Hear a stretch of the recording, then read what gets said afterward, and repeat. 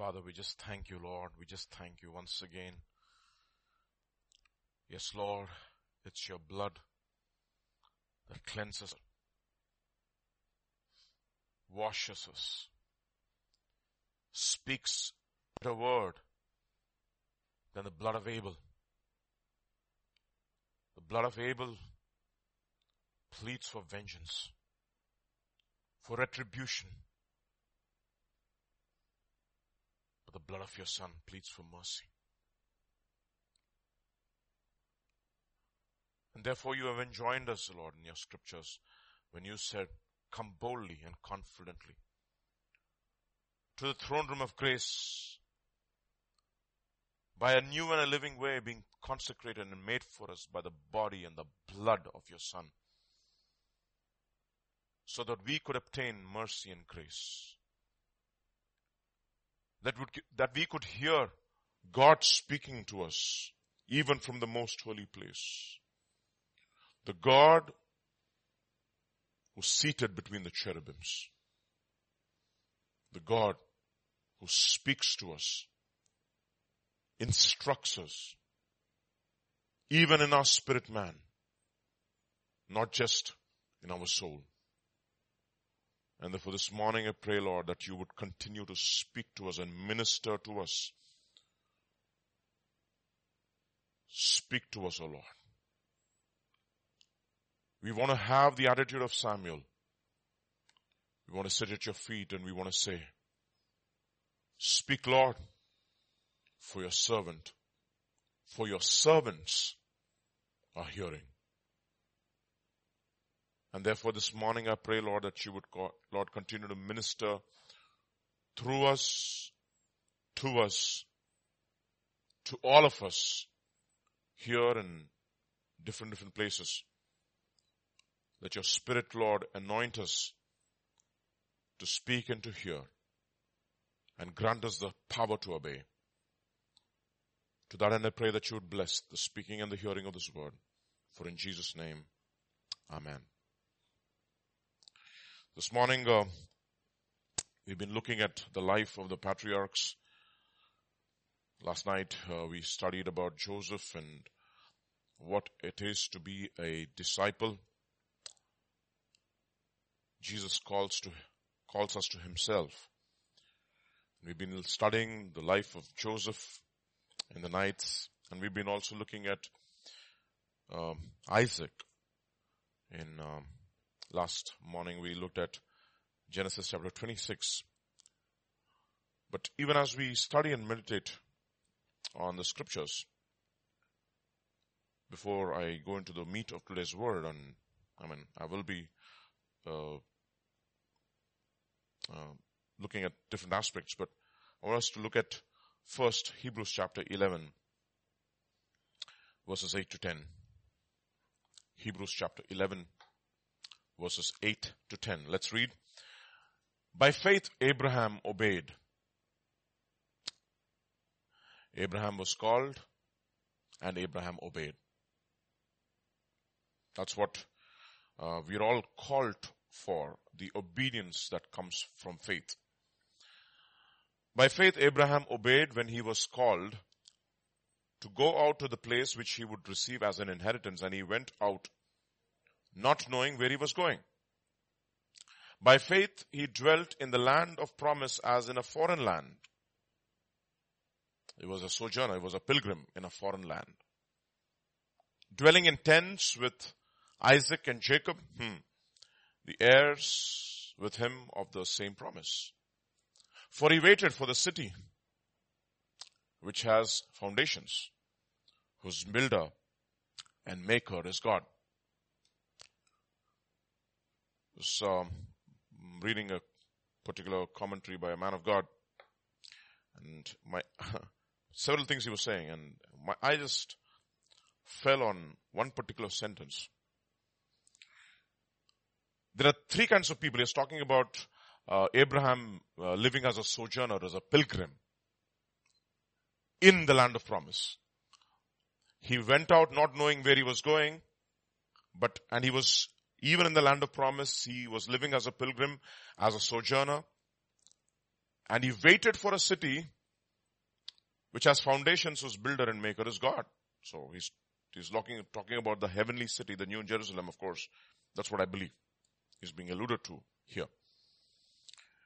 There are three kinds of people in the kingdom of God.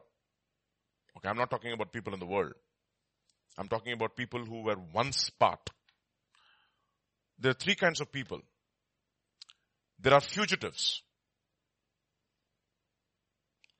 There are vagabonds or wanderers. And then there are strangers and pilgrims. The fugitives are those people who are running away from home. There are vagabonds or wanderers who don't have a home. And there are pilgrims and strangers who are going to their home. The world is full of fugitives and vagabonds and wanderers. The fugitives, like the prodigal son, who have rebelled against their father because they did not like the rules and the regulations and the restrictions and the discipline of their father. And therefore he runs away from his home. Or like Jacob, who's running away from the promised land. One man of God made a very interesting statement.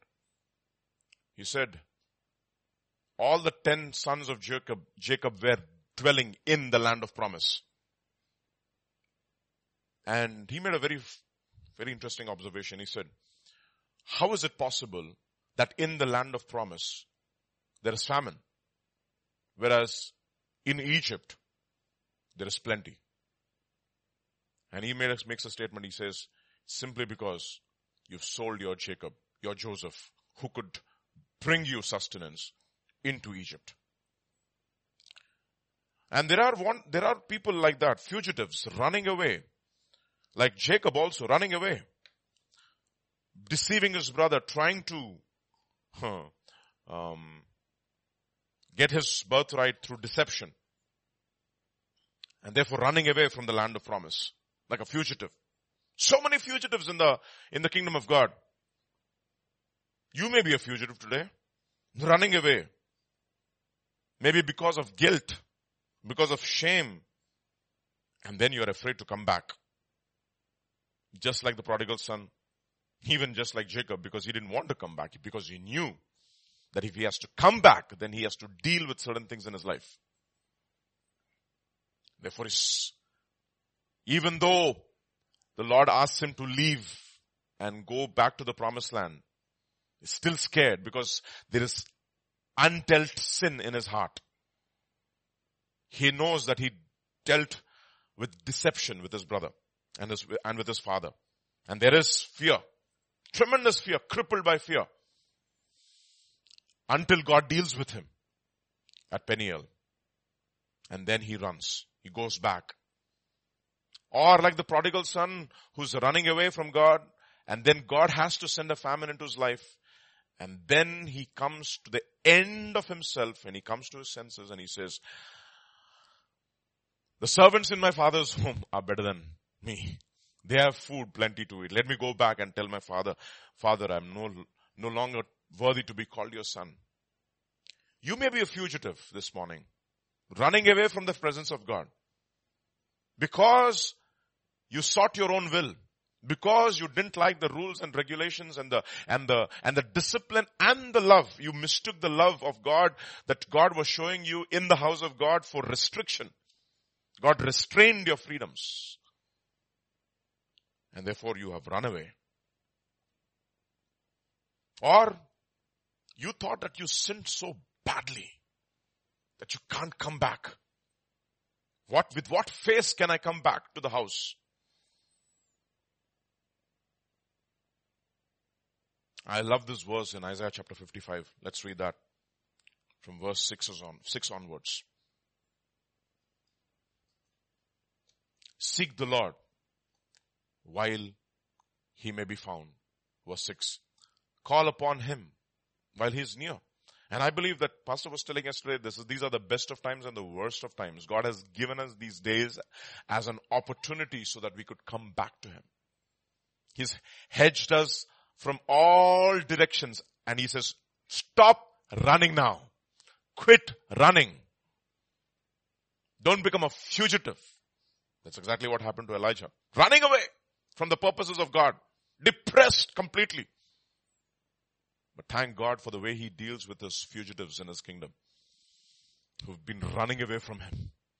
He comes and says, he doesn't argue. He says, Elijah says, Lord, take my life. I'm not worthy. I'm not better than my forefathers. He asks God to take his life, and the angel of the Lord comes and gives him food. Boy, what kind of food that might have been. Food, sleep. Food, sleep. And 40 days he walks and he goes to Horeb. You know what the word Horeb means? Very interesting. Cleft. Split. Cleft of the rock. That is exactly where Moses meets God, when God puts him in the cleft of the rock and he makes his presence pass by him. And God does not show him his face, he shows him his back, and he declares his name. And that is exactly where Elijah is brought back. And then he listens to the still small voice of God saying, what are you doing here, Elijah? A fugitive. So many fugitives in the kingdom of God, running away from the presence of God, running away because of guilt and shame. And it says in Proverbs chapter 28 verse 1, it says, you don't have to turn there, it says, the wicked flee. They are fugitives when no one is pursuing. You know why? Because their guilt is pursuing. There is undealt sin in your life. You haven't confessed it. And you know it. Deep down inside of your heart, you're doing a lot of religious activity, but you're fleeing from the presence of God. You are a fugitive. How many fugitives in the house of God? Look at what it says in Isaiah chapter 55 verses 6 onwards. Seek the Lord while he may be found. Call upon him while he is near. Let the wicked forsake his way, and let the unrighteous man his thoughts. Let him return to the Lord. Stop running away from him. Turn from your wicked ways. Turn back to me. You know what he says? He will have what? Mercy on him and our God, for he will what? Abundantly pardon. Not just pardon just like that. He will pour out his pardon on you.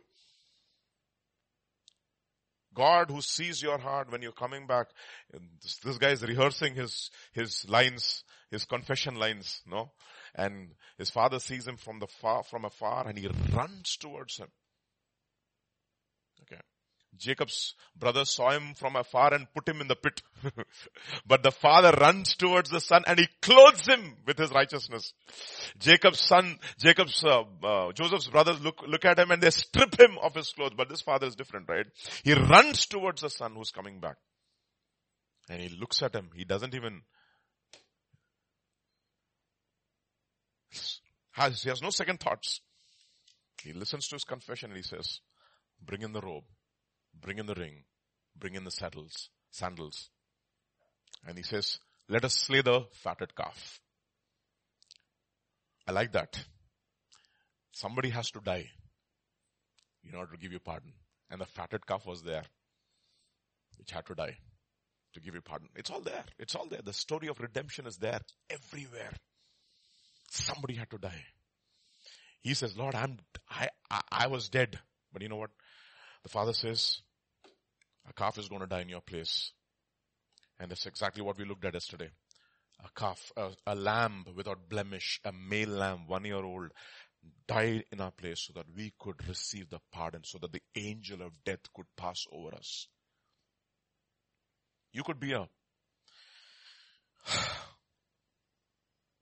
fugitive running away from the presence of God.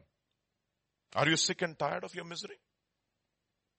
I can tell you from the authority of God's word and from my own personal testimony. Come back. Quit running. Come home today. Don't run away from the presence of God. Don't say I have gone too far. Nobody has gone too far. Don't say my wound is incurable. There is a God who was wounded for your transgressions. There's a God who was smitten and was broken so that he could heal you. And by his stripes you will be healed.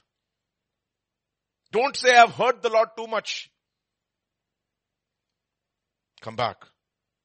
I like that hymn. Softly and tenderly. Jesus is calling for you and for me. Patiently, Jesus is waiting and watching for you and for me. Why should you tarry when Jesus is pleading? Pleading for you and for me. Why should we linger and heed not his mercies for you and for me? Time now is fleeting, the moments are passing from you and from me. Shadows are gathering, deathbeds are coming for you and for me.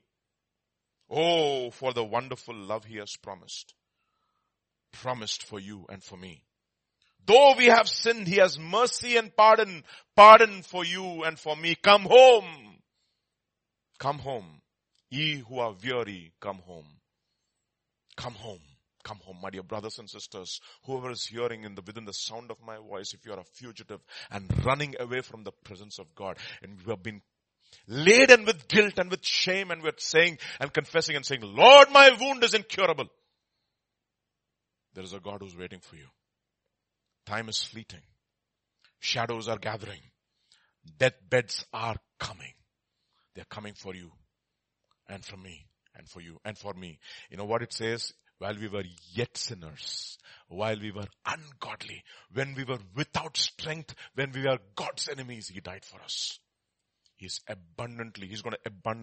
willing to pardon us abundantly. And he doesn't need your sacrifices. Psalm 51 verse 16 and 17. Look at what it says. Psalm 51 verses 16 and 17. For you do not desire sacrifice, or else I would have given it to you. You do not delight in burnt offering. The sacrifices of God are a broken spirit and a broken and a contrite heart. These, God, you will not despise. And that is the reason why God does not look at the outward. He looks at your heart. And he's looking at your heart this morning. Many of you. Even my own heart. Maybe I'm running away. Not dealing with certain things in my life. Confronted, my dear brothers and sisters. Let God confront you.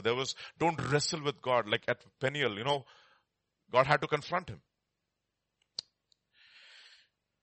Don't be a fugitive. Isaiah chapter 1. Look at verse 18 to 20. It says, come now. Beautiful, no? Come now. Let us reason together, says the Lord. Though your sins are as scarlet, they shall be as white as snow. Though they are red like crimson, they shall be as wool. And then, if you are willing and obedient, you shall eat the good of the land, or the best of the land. But if you refuse and rebel, you shall be devoured by the sword. For the mouth of the Lord had spoken it. So, don't be a fugitive. Second kind of people in the church, they are vagabonds and wanderers. Like a Cain.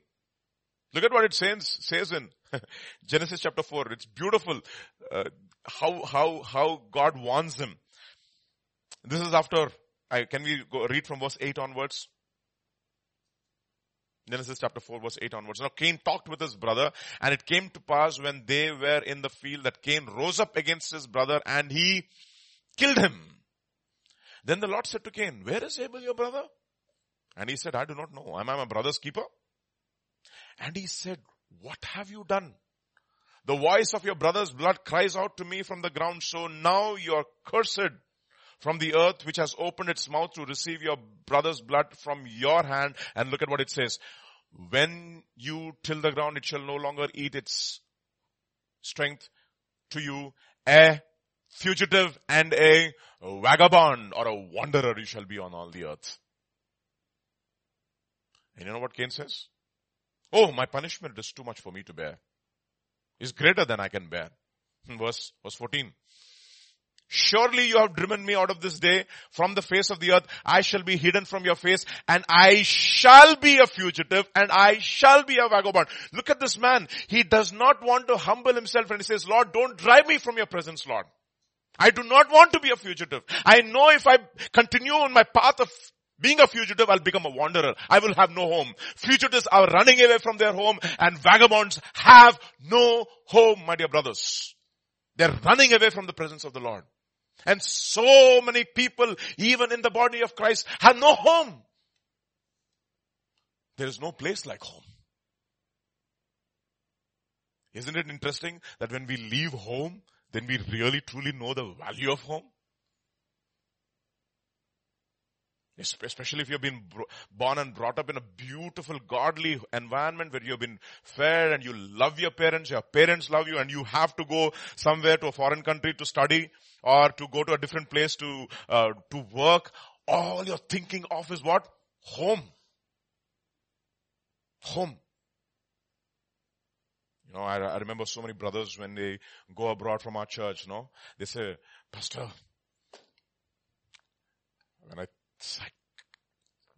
my mind is always back home. My family, church family. There's no place like home. There's no place like home. I like the dialogue in Munich. If you've seen that movie, Steven Spielberg, The Palestinian and the Jew are arguing with each other. Why are you so crazy about that place, he says. And you know what that guy answers? He says, there's no place like home. That is our home. That's our home.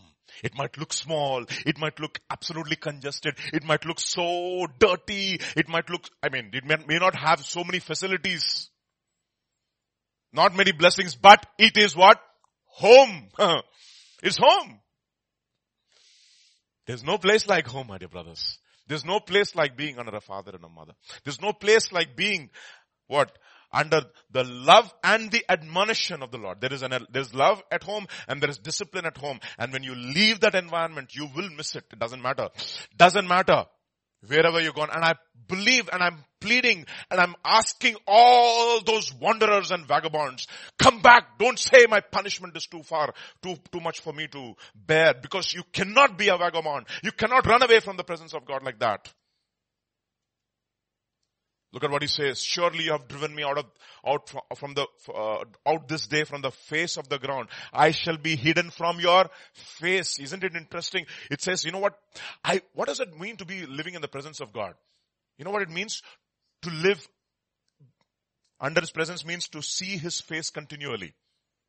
To see his face continually. See, there's a goodness side of God and the fierceness side of God. Okay. His face has both sides. There's a severity of God and the goodness of God. You know which part of his face he has shown us? His goodness. And which part of face he has shown Jesus? His severity. His severity fell upon Jesus so that we could experience his goodness. On Jesus so that we could experience his goodness. He showed his severity, his face to Jesus. And then he showed us his kindness. And this guy, you are driving me away, he says, from the presence of the Lord, but he will never confront his sin. He will never acknowledge that he has murdered his brother. Look at it. God knows it, but he says, my punishment is too much for me to bear. But look at what it says, the next verse 15.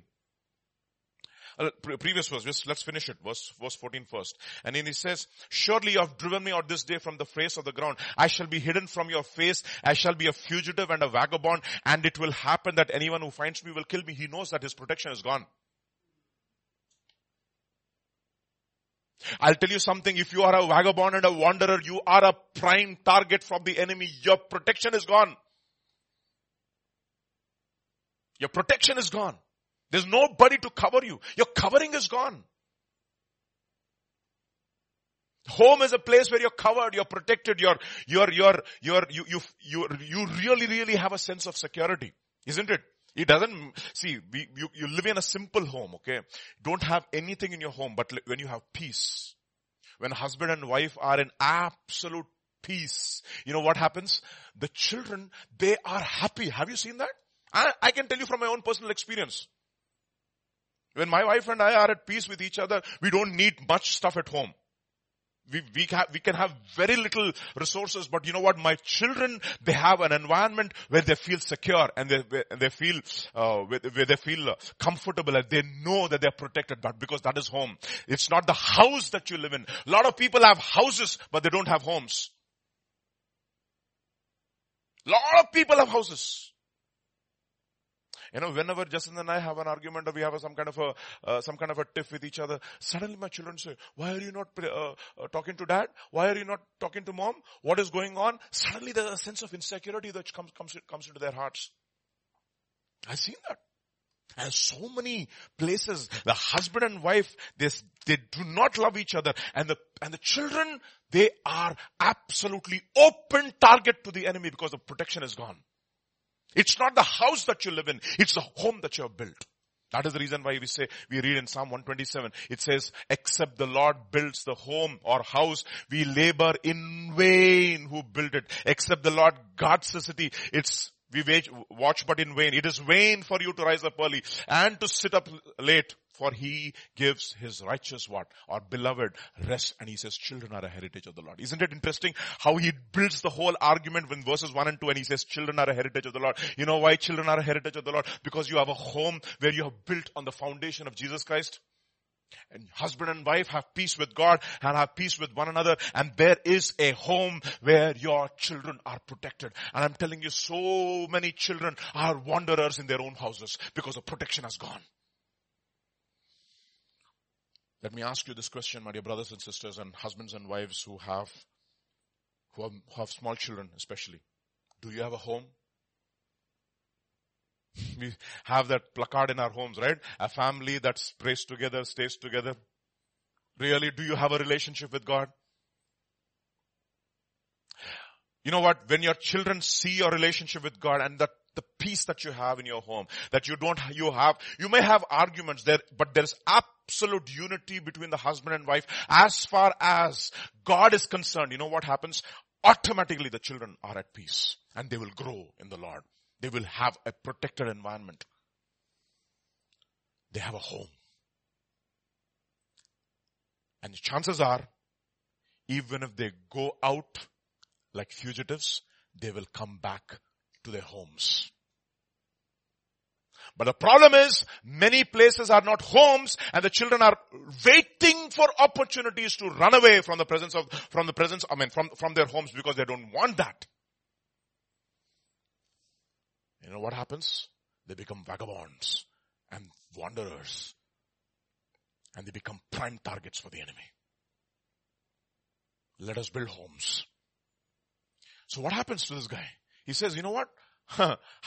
And it happens to me that whoever finds me will kill me. And look at the kindness of God. He says, the Lord said to him, therefore whoever kills Cain, vengeance shall be taken on him sevenfold. And I used to get upset with this. Lord, this guy, he killed his brother. You should avenge his death. But you know what? Sometime back, the Lord told me, Abel is mine. He's already with me. And I'm still extending my hand towards my Cain. And you know what? God is extending his hand towards all the vagabonds and wanderers who have left home and pleading with them. Come home. Come home. You don't have a home. You don't have a protection. Your protection has gone. If you don't have God, you don't have a home. You may have a house. You may have strong walls. You may have a strong roof. But you don't have the protection of God. And everything will crumble one day. So you have vagabonds. You're fugitives. Why did they become vagabonds? Simply because they are angry. They have been confronted with their sin and they got offended. The teaching becomes really hard and confrontative. In that it challenges the sin, the apathy, the lack of love in us for God and for our brother. And you know what happens? They draw back. Do we have a choice? John's Gospel, chapter 6, verse 60 onwards.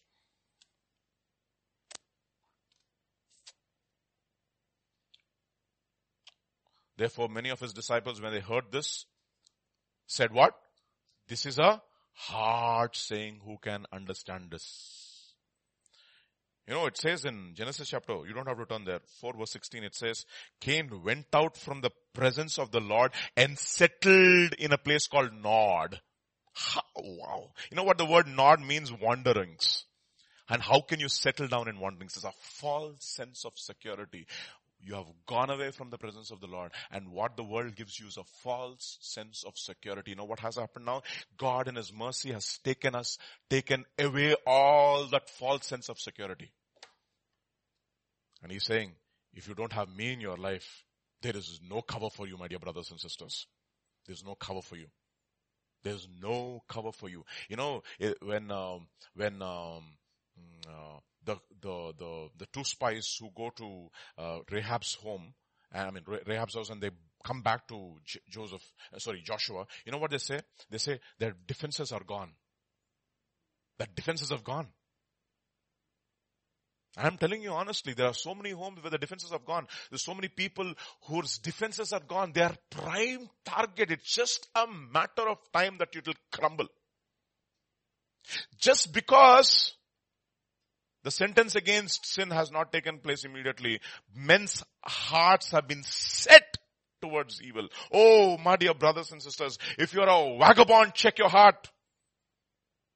If you're a wanderer, check your heart. Vagabond. You know what a vagabond means?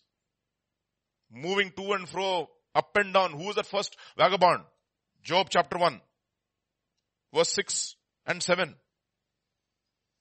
Look at this guy. Now there was a day when the sons of God came to present themselves before the Lord, and Satan also came along with them. And the Lord said to Satan, from where do you come? So Satan answered the Lord, from going to and fro from the earth and walking back and forth on it. You know what? Satan is a vagabond because he left his first estate. And he's a vagabond and a wanderer. And he's looking for vagabonds and wanderers all around the place. And there is one guy who's absolutely covered under the presence of God. And you know what God says? Have you seen my servant Job? Oh, you hedged him. Oh, you hedged him. Oh, you gave him all these blessings. You don't allow anybody to touch him. Does Job worship God for nothing, etc.? We'll come to Job later on. But you see, when you're a vagabond and a wanderer, you're just like the devil. Absolutely like the devil, because you don't have a covering. Covering of David, of Satan is gone. He's gone. It's completely gone. It's been removed. So come back to John's Gospel chapter 6. What happens? Therefore, many of his disciples, when they heard this, verse 60 onwards, when they heard this is a hard saying, who can understand it? They said. And next verse 61 onwards. When Jesus knew in himself that his disciples complained about this, he said, does this offend you? You see that? Does this what? Offend. You see, the moment the teaching got a little confrontative, they got offended. Why did they get offended? I'll tell you, simply because they did not expect this Messiah to confront their sin. They expected this Messiah to give them what? Pleasures and comforts and all kinds of positions in this life. But Jesus would have none of that. And he says, does this offend you? What then if you should see the Son of Man ascend to where he was before? And then he says, it is a spirit who gives life. The flesh profits nothing. The words that I speak to, they are spirit and they are life. Where is the other place? You leave the presence of warning, you'll go into the place of wandering. There are warnings. There are limits that God places around all of our lives. And you leave that, we wander. And there are so many wanderers in the kingdom of God. Question is, are you a wanderer? Are you settled in Nod? Or are you settled in God?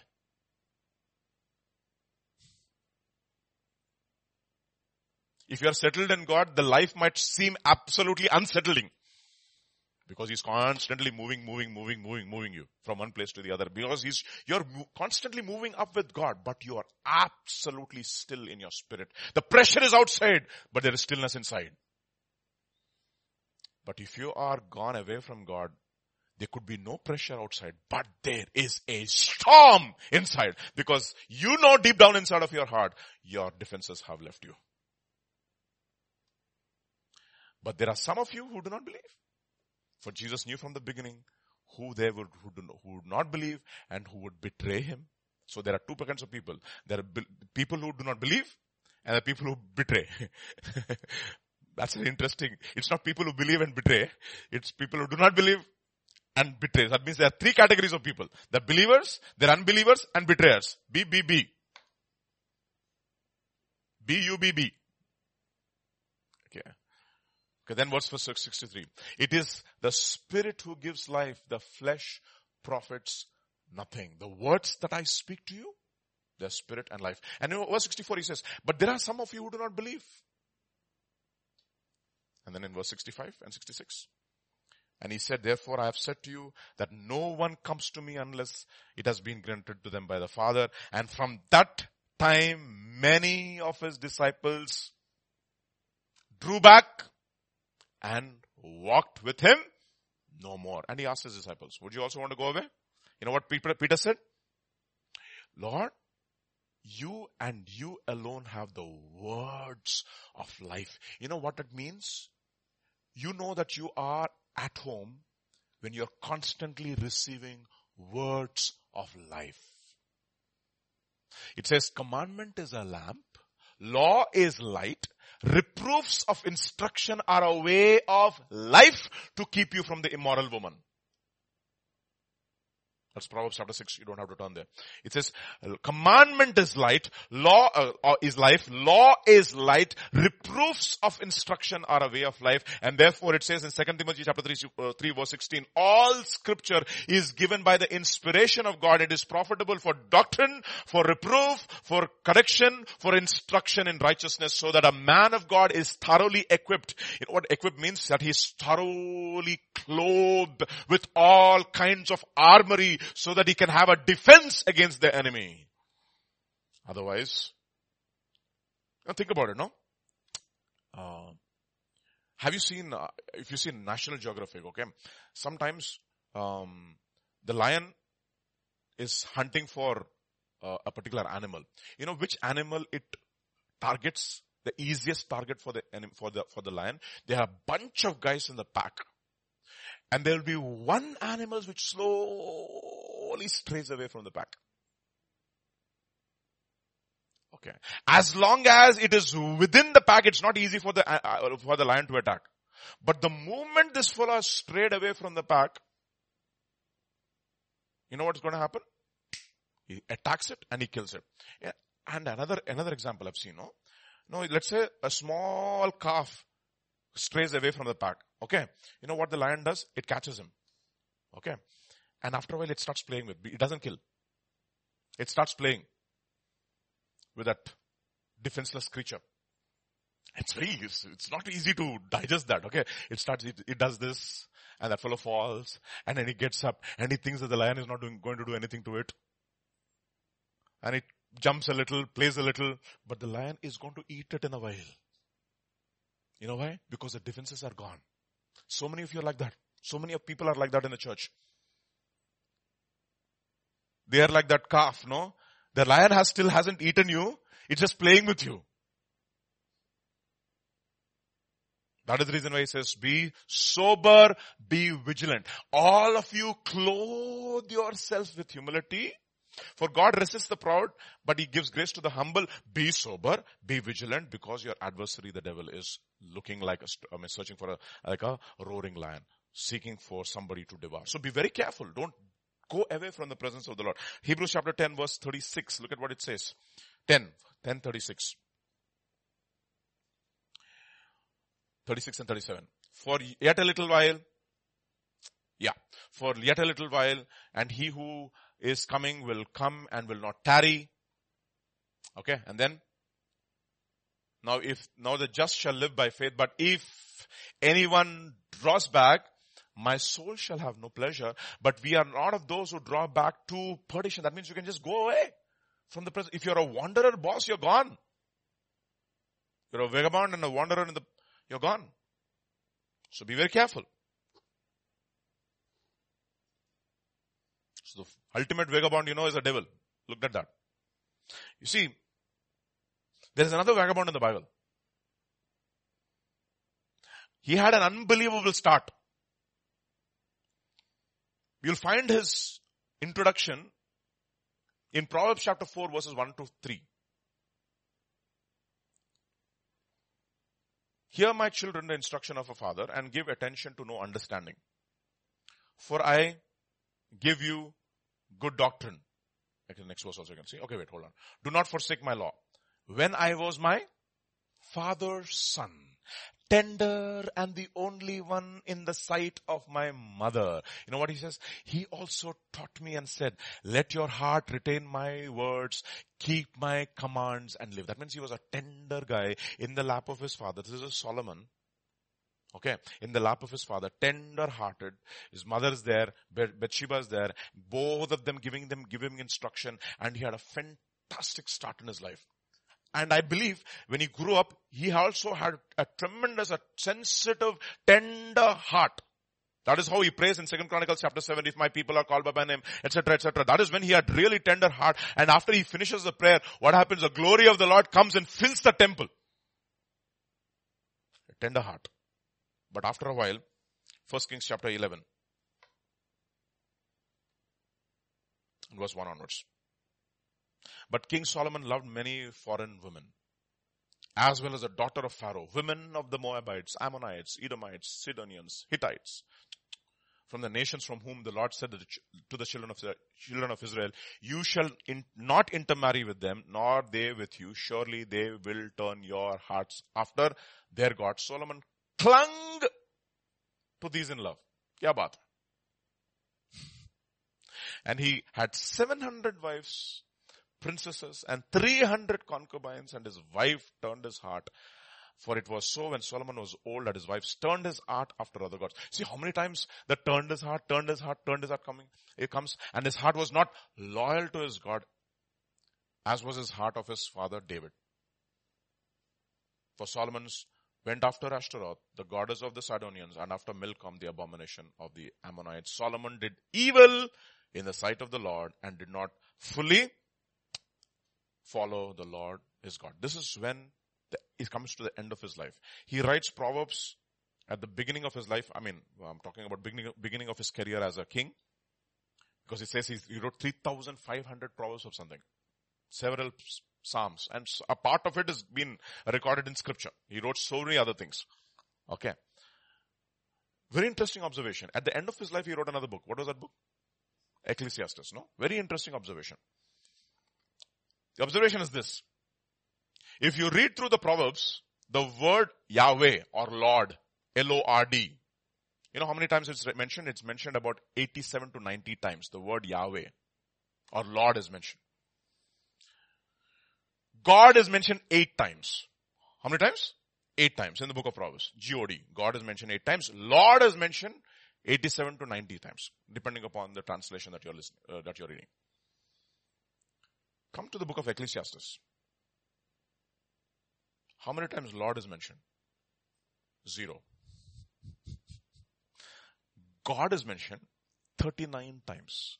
That's a very interesting observation. You know what has happened? By the time he has come to Proverbs, he was writing Proverbs, God was his Lord.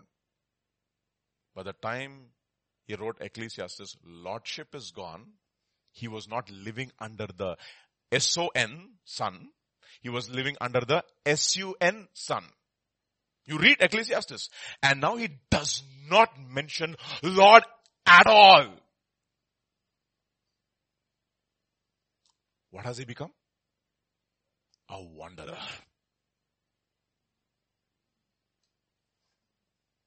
You know what he says?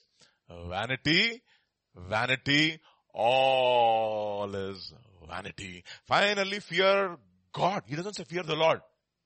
He was a one who said the fear of the Lord is the beginning of knowledge, and the knowledge of the Holy One is understanding. The fear of the Lord is the beginning of wisdom. The fear of the Lord is the beginning of knowledge. Fools despise wisdom and instruction. The fear of the Lord, the fear of the Lord, fear of the Lord. 87 times he mentioned Lord in Proverbs, and when it comes to Ecclesiastes, Lordship is gone. That means he has gone from the presence of the Lord. What it tells me is this, my dear brothers and sisters. If you have left the Lordship of Jesus Christ in your life, if the Lordship of God has gone from your life, you may have God, but you don't have the Lord. You're a wanderer and a vagabond. You're a wanderer and a vagabond, and everything you touch will only bring emptiness and vanity in your life. It will not fulfill you. Not fulfill you. ultimate wonder. Can you imagine how he started and where he ended? And it's very interesting how Jeremiah says, my people have run after vain things and have become vain. Empty. Wanderers. You know why? Because they will never submit to the lordship of Jesus Christ in their lives. Therefore, what is the solution to this problem, Baba? Dwell in His presence, not one day, not 2 days, continuously. Even if you have the temptation to run away, cling on. Psalm 139. Let's read from verse 1 onwards. Look at what it says. No wonder this guy has to come to this kind of a confession. Look at, this is David, of course, no? Oh, how does he start? Oh Lord, kya baat hai? Oh Lord. He doesn't say, oh God. Oh Lord. Yeah. Lord, you are my God. There is nothing like God without being Lord. That is the reason why he says, of these people I say weeping because they are not enemies of Christ, because they are enemies of the cross. They do not want to have lordship. What is lordship? What is cross? Because your will and God's will cross. They don't want that. They want only their will. They're bent upon their will. They don't want lordship at all in their lives. They don't want to be disciples. And therefore they become what? Vagabonds and wanderers. Psalm 139, look at what he says. Oh Lord, you have searched me and you have known me. Is it very interesting? Is it scary or is it very pleasant? Not scary. You know my sitting down and my rising up. In other words, you know why I sit down. You know why I stand up. Sometimes, for example, suddenly we stand up. Actually, something is happening which is causing us to stand up. It's not because out of reverence we stand. Something else is happening. So whether we are standing up because of reverence or because we are standing up because of something else. You know, some people say, Ativinayam Durta Lakshanam. You know what it means? Some people, they act very, very humble and very respectful, but deep down inside their heart is Durta Lakshanam, means they have a will which is demonic. But when you stand in front of you, they will feign like Ziba. They will feign obeisance. But they are not humble at all. God knows why you stand up therefore. Some people, they might just sit down. But God says, you know what? In his heart, he's standing up. He respects me. So he says, David says, you know my sitting down, you know my rising up, you understand my thought afar off, meaning afar off means it has not even been originated in my mind, but you understand it even before it comes out. And then he says, you comprehend my path and even my lying down. You're acquainted with all my ways, my dear. You know what is happening? If you are in the presence of God, all this is happening. He knows you're rising up. He knows you're sitting down. He knows you're standing up. He knows you're lying down. He knows the kind of trajectories that you take. Ways means the way you do things. And then he says, there is not a word in my tongue, but behold, O Lord, you know it altogether. The entire thing which is coming out of my mouth also you know. And next verse 5. You have hedged me behind and before, you know me like so well. You laid your hand upon me, behind, before, upon. So the problem is, Moses looked to the left and he looked to the right and he didn't look up. The Lord is watching everything. Such knowledge is too wonderful for me. It is high. I cannot attain it. So it is too wonderful for me. What should I do? My temptation is to what? Flee. Next verse. Where can I go from your presence, from your spirit? You see, he says, you know me so well to sit in your place, sit in the presence of this God. It's not easy because he knows my sitting down, he knows my rising up, he knows my thoughts, he knows my words, he knows my actions. The word is confrontative. It's like I'm being hedged before, being hedged before, above, and I'm being hedged from the top. can I just flee? Can you just give me a break, Lord? Can you just give me some time with myself? And a lot of people say, Lord, just leave me for a few seconds. Let me just live my life. You know what he says? Where can I go from your spirit? Or where can I flee from your presence? You know the word presence means from your face. You know what actually in the Hebrew face is panaim. Panaim means faces. God has two faces. The gentle face and the angry face. The gentle face towards us and the angry face towards our sin.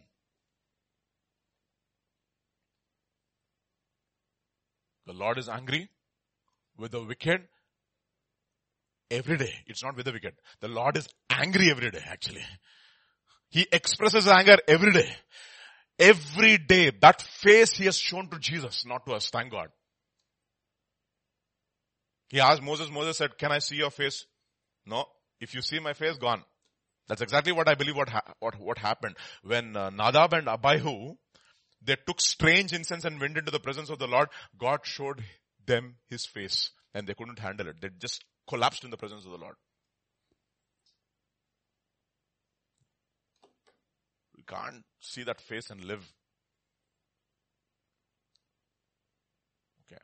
Only dead people can see his face. If you're dead to yourself, you're alive in Christ. And only Christ could see that face. Understand that. Understand that, okay? So he says, where can I flee from your faces? Your good side and the bad side. If I ascend into heaven, you are there. If I make my bed in hell, you are there. In other words, heaven means if I go to church, you are there. Okay? If I make my bed in hell, means sitting before the television like this and that is bedding, you're making your bed, no?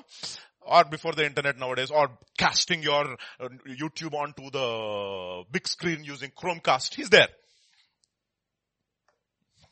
Okay. All the technology. You can cast with Apple TV also, no? You're casting, you're broadcasting in your own home, whatever already is being broadcasted into your home. Fantastic. We're all technology freaks. He's there when we make our bed in hell. And then he says, if I take the wings of the morning and dwell in the uttermost parts of the sea, please Lord, I want to take a vacation and go on a cruise ship. You are there. Even there your hand shall lead me. Your right hand shall hold me. And you know what David says? Next verse. I give up. And he says, if I say, surely the darkness shall fall upon me. You know, in other words, like, you know how cat drinks its milk when it's stealing milk? It closes its eyes and drinks. Just because by closing eyes, it thinks that nobody's watching it. That's how it steals milk. Closes its eyes and drinks. So many people sin like that. They close their eyes and say sin, thinking by closing your eyes, God is not watching. God is acquainted with everything, Baba.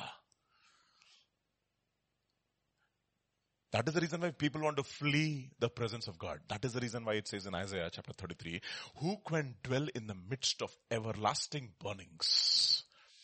Oh, when you dwell in the midst of everlasting burnings, I think it was Zach Punan who said that whenever there is fire, the vipers rush out. That's exactly what happened to Paul. He put the fire. What happened? The viper, boom, came out. And whenever there's a fire of the word of God in the presence of the church, all the snakes come out. Snakes in your heart and the snakes which are snakes. The fire of the word of God confronts sin. And then you know what happens? Surely, he says, surely the darkness shall fall upon me. Even the night, he says, shall be light. Indeed, darkness shall not hide from you, but the night shines as the day. The darkness and the light are just the same to you. The next verse. For you have found me. You don't have to turn to the next verse, verse 17. Verse 17. Okay. How precious, finally he says, how precious also are your thoughts to me, O God. How great is the sum of them. You know what he's saying? Lord, I know that you're watching me not to punish me. You're watching me because you love me. You're constantly keeping an eye on me. When we are children, our parents are constantly watching us. When Abigail and Emmanuel are there, when they're small, they're constantly watching. What are they playing with? Are they playing with scissors? Are they playing with nails? Are they playing with blades? Constantly watching. Now they'll grow up a little bit. We still have a watch, but from a distance. Okay. And after a while, they grow up and they go away to a different place. They still keep an eye on them, right? Or eyes on them. Somebody said this, no? I think it was Ramesh Richard who said this. He said, how many of you are grandparents over here? He said. Yeah, some of the people in the congregation lifted up their hands. He said, yeah, it's great to be a grandparent, he said. And he said, you know why? Because both our grandparents and we have a common enemy. You didn't get the joke. You didn't get the joke. Grandparents and the children have a common enemy, ante evaru? Okay, no problem. Don't worry. Those who got it, okay? How precious are also your thoughts to me, O God. How great is the sum of them. And then, next verse. If I should count them, they would be more in number than the sand. When I awake, I am still with you. And therefore he says, Lord, search me. Verse 23. Search me, O God, and know me. Know my heart. Try me and know my anxieties and see if there is any wicked way in me and lead me in the way of everlasting life. There will be a temptation to flee from the presence of God. But don't run. Just because there's a deep search which is going on, don't run away. Even we could all be locked on, but God is searching all of us and we could be running away by focusing our thoughts not on God but something else.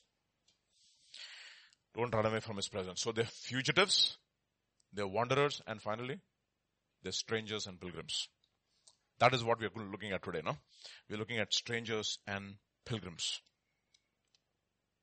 And what do pilgrims dwell in?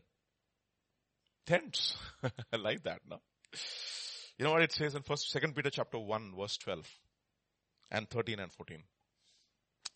For this reason, I will not be negligent to remind you always of these things, though you know and are established in the present truth. Yes, I think it is right, as long as I am in this tent, to remind you up, to stir you up by reminding you, knowing that shortly I must put off my tent just as the Lord showed me. And when I'm removing my tent, what am I going to receive?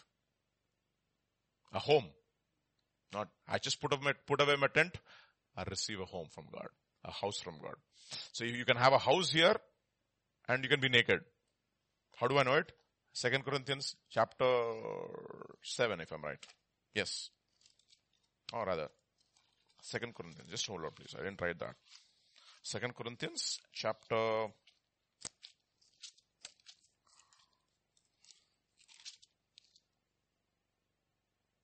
5. 2 Corinthians chapter 5 and verse 1 onwards. For we know that our earthly house, what? This tent. Kya baat hai?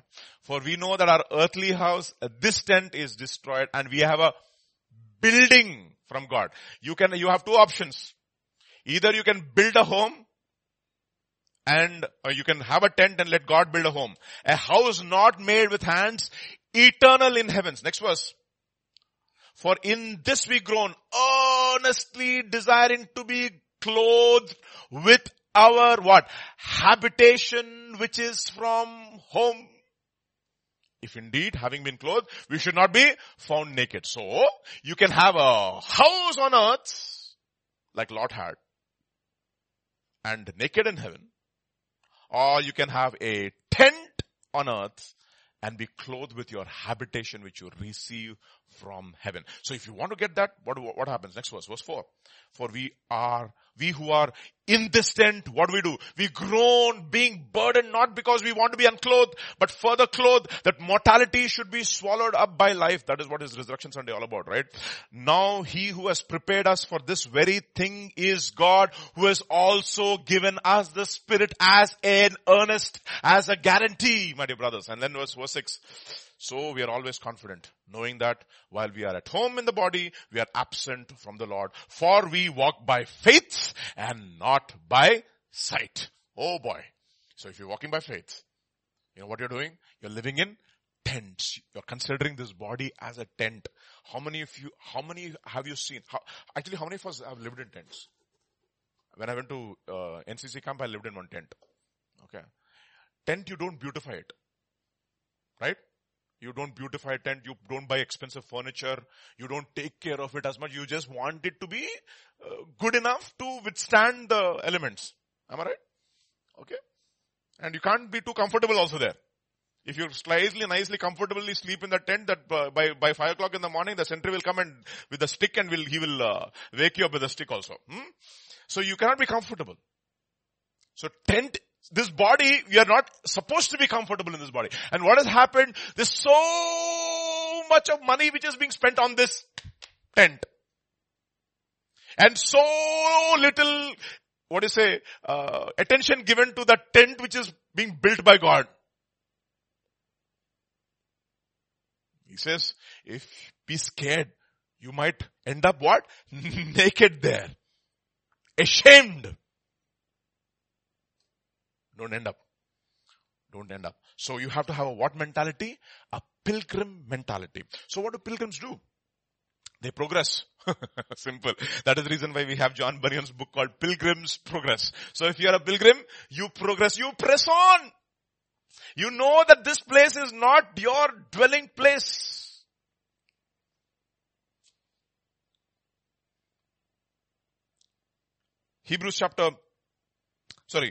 First Peter chapter 2 verse 9 onwards, 9 to 11. But you are a chosen generation, a royal priesthood, a holy nation, his own special people, that you may proclaim the praises of him who called you out of darkness into his marvelous light. And then, who once were not a people, but are now the people of God, who had not obtained mercy, but now have obtained mercy. Beloved, I beg you as sojourners and pilgrims, abstain from fleshly lusts which war against your soul. Boy, there is a war for your soul to make you focus and gravitate into your flesh, to your flesh. But God says, press on, move on, progress, put to death the deeds of the body. Those who are Christ's have crucified the flesh with its passions and its lusts. Put to death everything which is there in your body and progress. Don't let the cares of this world, as we looked at yesterday, the deceitfulness of riches, the desire for other things and the pleasures of this life choke the word and you become unfruitful. Don't allow that to happen. Okay. And look at another place. Philippians chapter 3 verse 18. Showing you so many verses so that for many walk, of whom I have told you often and now tell you even weeping, that they are the enemies of the cross of Christ, whose end is destruction, whose God is their belly, whose glory is their shame, who set their mind on earthly things. You see that? For our citizenship is in heaven, from which we also eagerly wait for the Savior, the Lord Jesus Christ. And look at the next verse.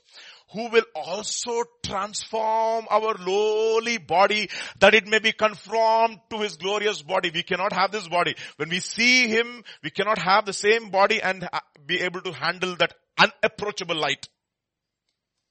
He's going to give us a glorified body, according to the working by which he's able to even to subdue all things to himself. So we are waiting for a body from above. We are good stewards of this body, but we don't spend on this body by the pleasures of this world, the deceitfulness of the riches, cares of this world, the anxieties of this world. Oh boy, like Pastor was saying, many people are still planning out what are they going to do after this lockdown is over. What? Can you imagine? And I believe this is going to happen. I mean, it's not going to end very easily and very soon. Till everyone comes to our knees and we cry out to God. Especially His church. So, what do pilgrims do? They progress. You know, when you go to the army places, no, you'll see different slogans. Okay, and one slogan which I love a lot is bash on regardless. Have you seen that? Bash on regardless. Bash on meaning press on. Okay, regardless, bash on. I like that attitude, no? Bash on regardless. Philippians chapter 3. Look at what it says from verse 12 onwards. Look at what it says. I like that. Twice he mentions a particular phrase. Not that I've already attained or am I already perfected, but I press on. That I may lay hold of that which Christ has laid hold of me. He wants to give me something, but I don't want to, He has already held me in His hand. I don't want to give up. Brother, I do not count myself to have apprehended, but one thing I do, forgetting those things which are behind, the good and the bad, the failures and the successes, and the sins and the stupidity and the iniquities of the past, and also the great exploits of the past, and reaching forward to those things which are ahead. And the next verse. Again, I press toward the goal for the prize of the upward call of God in Christ Jesus. Therefore, let us, as many as are mature, have this mind, and if in anything you think otherwise, God will reveal even this to you. So this is press on, bashing on regardless. So 3 attitudes, what we looked at. First is what? Fugitives. If you are a fugitive, come home. Second, a wanderer and a vagabond. What do? Repent, search for a home and come back home. You're already at home, but no, you don't have a home. You don't have a cover. Come back. Same for you also. Third, if you're a pilgrim, press on toward that home. Because this is not your permanent home. Even GTC is not your permanent home. Okay. We are waiting for something which is going to come up. So what do we do? Pilgrims progress. And you have all kinds of oppositions. So we were looking at one guy yesterday. What's his name? Isaac. So let us look again. Go back to Isaac, chapter 26 of Genesis. Don't grow weary. You're looking at how we progress. So Isaac's life and Abraham's life are two different lives. No, Abraham, whenever there was an issue in his life, he confronted it. Like for example, there was an issue with Lot. He confronted it. He said, okay, we are brothers. Let there be peace. You go. And there was an issue there. He fought. Okay. Isaac, on the other hand, was a man of peace. So sometimes you have to confront. Sometimes you have to let go. Okay. Sometimes you have to have the Abrahamic attitude. Sometimes you have the Isaac attitude. We are not just looking at the pattern of Isaac. We are looking at the life of Christ through Isaac. Okay. How we press on. How we press on. We looked at yesterday the first 17 verses. We don't want to go into the details of that. Let us catch up from verse 12 of Genesis chapter 26 yesterday. Let's move on. Verse 12. Then Isaac sowed in the land and reaped in the same year 100-fold, and the Lord blessed him. Okay. And so we looked at that, no? So as you sow, you will reap. If you sow scantily, you will reap scantily. If you sow abundantly, you will reap abundantly. And we looked at the example from 2 Corinthians chapter 9 as to how God is able to give us all grace. Let all grace abound to you so that we will have lack in nothing. That we will have a complete, a holistic growth as far as our spiritual life is concerned. Then the man began to prosper, continued prospering until he became very prosperous. That is what we need to do. Just don't become satisfied with prosper. Look at the previous verse. I think this is what I believe is the and the man began to prosper, that is 30-fold, and continued prospering, that is 60-fold, until he became very prosperous, that is 100-fold. Okay. We look a little success, don't stop. Okay. Do well. You get what? 30 marks in your midterm. Midterm 2, final semester, right? That's how it is basically in our universities. I don't know how it is in your engineering, in your MBBS. We have midterm 1, midterm 2, midterm 3. Midterm 1, 30%. Midterm 2, 60%. Final exam, 100%. That's exactly what I tell my students. Okay, you messed up midterm 1, midterm 2. If you get 100 marks in your midterm exam, I will not even smell your midterm 1, midterm 2. I'll give you A. Winner takes it all. Okay. You get 100 marks in your final exam, you get the A. Don't worry about how you messed up in your midsem 1 and midsem 2. Progress though. But I'm looking at your life. I'm looking at your, but some professors don't even care, okay? Even if you get 100 in your final exam, they will put weight on midsem 1, they will put weight on midsem 2, and they will give you a D if you get 100 in the final exam. Okay. That's what happened to me. But that's okay. No problem. Because I used to not take many classes because I used to go to some meetings when I was in university, but I used to work hard on that particular course. But the classes were on a Saturday. And Saturday I had to go to fasting and prayer or something. Something was there in the church.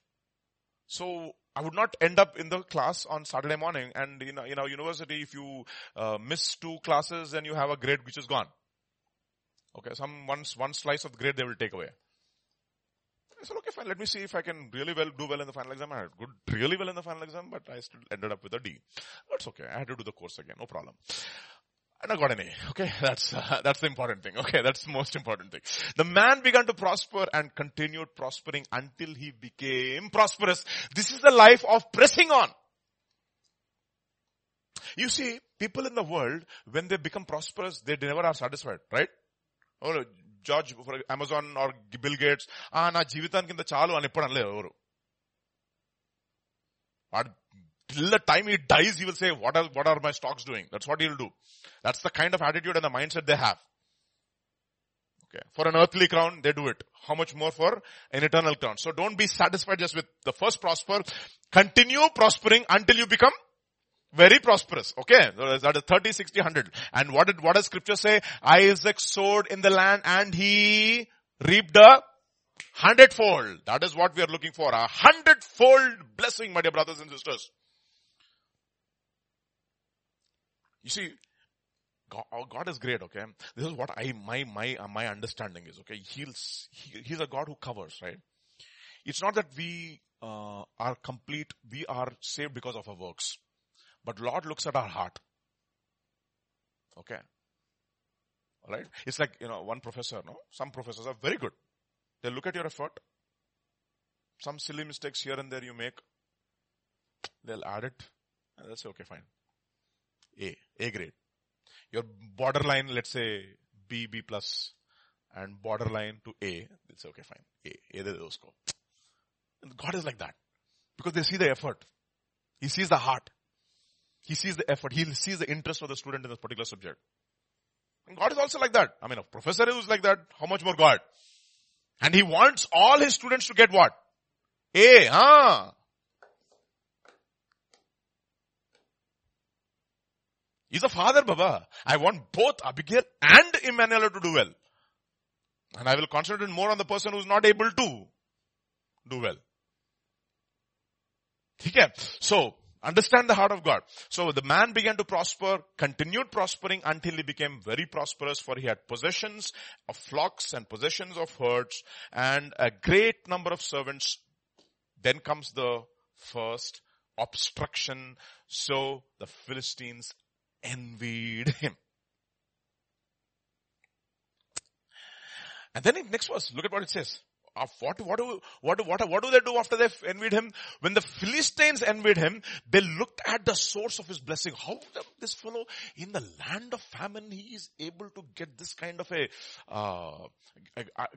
an yield. There's no rain. We also sowed, but we have no yield. How come this fellow has got an yield? Look at that, there's a well. वहाँ पर एक अच्छा सा borewell है उसको, वहां से पानी लेके पूरा इरिगेशन कर ले रहा. The source of this fellow's blessing is not the rain from above, but it is from a well from beneath. So what do? Isn't it interesting? What do? They don't come and ask Isaac, can you share some of your water? No. Actually, you know what? This water cannot be shared. Turn to Proverbs chapter 5. I think is Proverbs chapter 5. I marked it. I forgot to put it. Are you there in Proverbs chapter 5? I'll tell you the verse.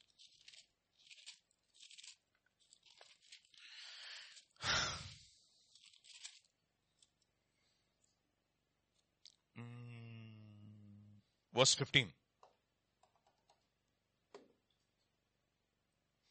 And onwards, okay? Verse 15 to 17. Drink water from your own cistern, running water from your own well. Should your fountains be dispersed abroad, streams of water in the streets? No. Answer is no. It's a rhetorical question. Let them be your own and not for strangers with you. So, of course, this is talking about the marital relationship that you have. And our relationship with God is also like that. We have a marital relationship. We have a deep relationship with God. And he says, drink waters from your own well. And this water cannot be shared. My dear brothers and sisters, this water cannot be shared. You cannot share. You cannot ask. It's like anointing. Give us some of your anointing. No. You cannot share this water. This is the life of Christ. You can only inspire people to dig their own wells. We cannot share from our well. This is the life. Okay. So they come. And what do? The Philistines stopped up all the wells which the father's servants had dug in the days of Abraham his father, and they filled them with earth. Isn't it interesting? What envy can do? Envy, what envy does? The envy from outside can stop, they will try to stop the source of water in your life. That source of the relationship that you had, from which life is flowing. They try to bring in earth. What is earth? The word dust, comes from the Hebrew word earth, aretz. Try to bring it down to their level by sending earthly temptations into your life. One thing. Or create circumstances and situations in your life so that you will stop digging. It's very interesting that when Joseph was asked to go in search for his brothers, where did he go first? To Shechem. And then from there, you know what the word Dothan means? 2 wells. That's the word. Interestingly, when his brothers, they find him in Dothan, they capture him and they put him in the pit, in the well. Exactly. What are they trying to do now? This guy has a dream and they say, what will happen? We will see what will become of his dreams. Now turn to Genesis chapter 37 and verse 10 and 11. Just let me have a water drink.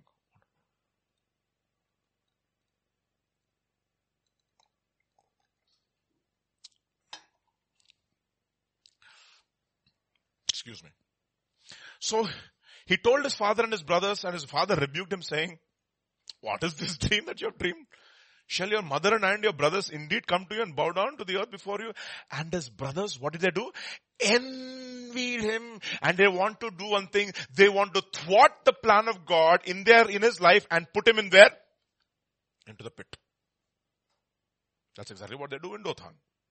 They put him in the well. And what is this guy doing in the well? Crying out, saying, brothers, please, please, please, please, please. Bring me out, bring me out. And like Pastor said, after a while he stopped pleading to his brothers and he started pleading God. Did God answer his prayer? Well, he did. He did answer, but not the way he expected it to be answered. It's very interesting that the word Dothan appears only in 2 places in the Bible. First in Genesis chapter 37. And can you guess the second time where it appears? Very unlikely that you have the guess. Second Kings chapter 8. Let's see, read 6. 2 Kings chapter 6. Verses 11 onwards. Therefore the heart of the king of Syria was greatly troubled by this, and he called his servants and said to them, will you not show me from which one of us is for the king of Israel? Now this guy is planning all kinds of plots, okay? And he wants to defeat the king of Israel. Alright? But Elisha is seeing whatever he's dreaming and scheming in his bedroom, Elisha is getting the revelation. And he goes and warns his king, preempts the plan. And the king of Syria is frustrated and he says, who is the fellow who's a traitor in our midst? And the next verse will say, and one of his servants says, none, my lord, O king. But Elisha, the prophet who's in Israel, tells the king of Israel the words that you speak in your bedroom. I like that. You see, where can you run from his presence? Okay. Verse 13. So he said, go and see where he is, that I may send and get him. And it was told, saying, surely he is in Dothan. You see, that's interesting. Therefore he sent horses and chariots and a great army there, and they came by night and surrounded the city. Then what happens?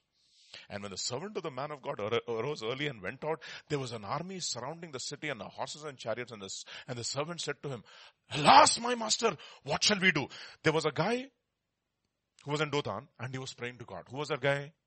Joseph. He was praying to God and the Lord sent the Ishmaelites. But he didn't think that was his answer. Verse 16. So he answered, do not fear, for those who are with us, where? In Dothan, are more than those who are with them. And the next verse. Then Elisha prayed and said, Lord, I pray, open the eyes that he may see. The Lord opened the eyes of the young man, and he saw, then behold, the mountain was full of horses and the chariots of fire. Where? In Dothan. Isn't it interesting? Isn't it interesting? You know what? This guy is in the pit and he's saying, Lord, where are the chariots and where are the horses? Ishmaelites are coming. Okay, Midianites are coming. They are my horses and they are my chariots. I'm going to use them for a particular purpose in your life. Don't let the envy of the oppressor oppress you. Bashan, regardless. So what does he do? What does Isaac do? He moves. He moves. He said, okay, fine. I'm not going to contend with you. I'm not going to contend with you. The point here is this.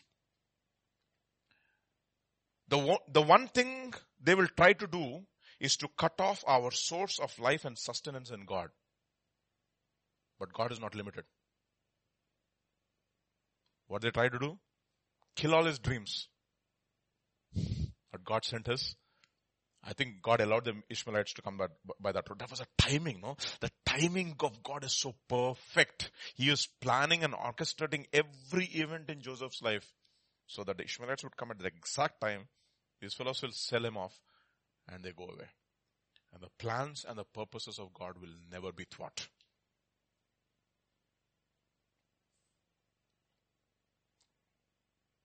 You see, it is not that people will envy us for sure, but let not you envy them. You need to understand this.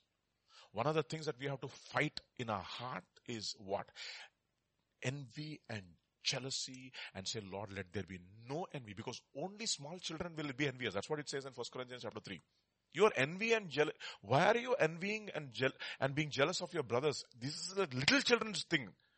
One of the things that I realized, most liberating truth in the Bible, which will liberate you from a spirit of envy. You know what it is? It's found in Genesis chapter 4, verses 6 and 7.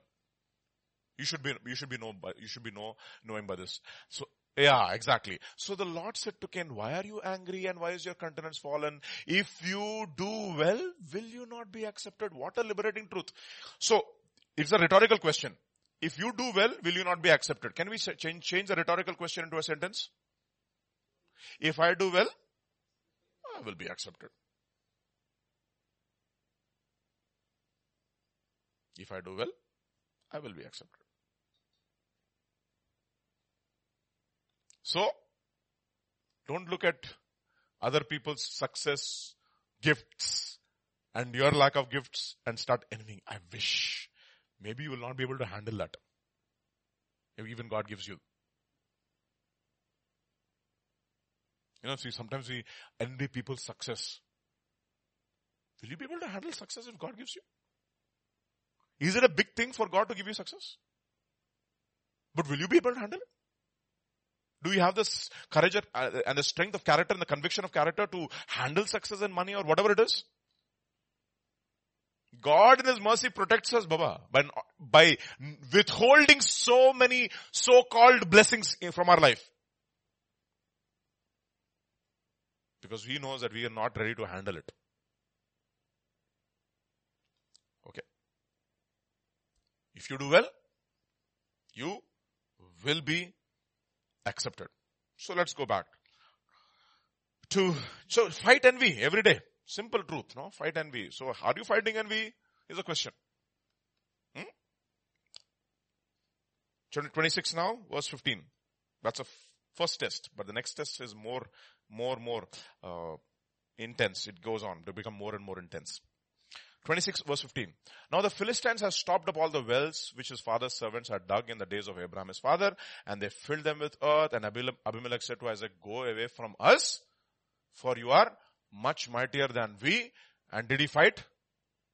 No.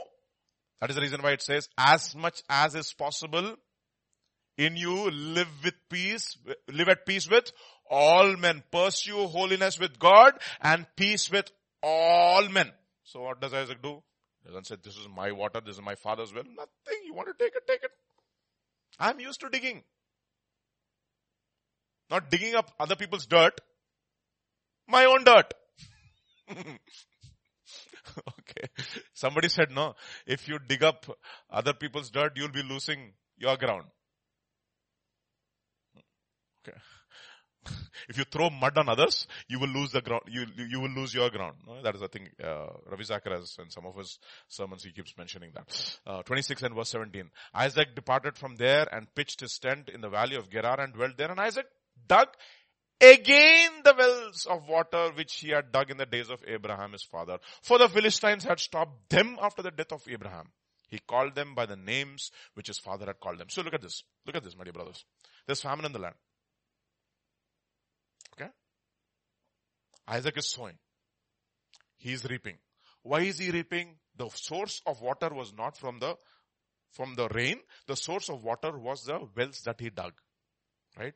The question is, why the Philistines can't do that? So this is basically, if you look at this is not just a physical problem, it's a spiritual thing. There's a spiritual lesson inside of this. See? It's a very, very important truth that we need to understand. People hate your relation. Satan, when I'm saying people over here, I'm talking about here in this case, the demonic forces, they hate your relationship with Christ. They hate that. And they'll do everything possible to dig up the wells of your fathers so that you will not be prosperous spiritually. Sorry, to stop the wells of your fathers. And it is up to us to dig up those wells. You know what has happened? All the people in the people who really, had revival in their lives, they dug up the well of the fathers. I'm not talking about digging up the wells of our previous generation, like John Wesley's generation or Martin Luther's generation. Martin Luther's generation, they dug up the scriptures, did not dig up the wells of Augustine. They dug up the scriptures for themselves. What do we as generation will do? We don't dig up Wesley's. We get inspired from Wesley and we search the scriptures.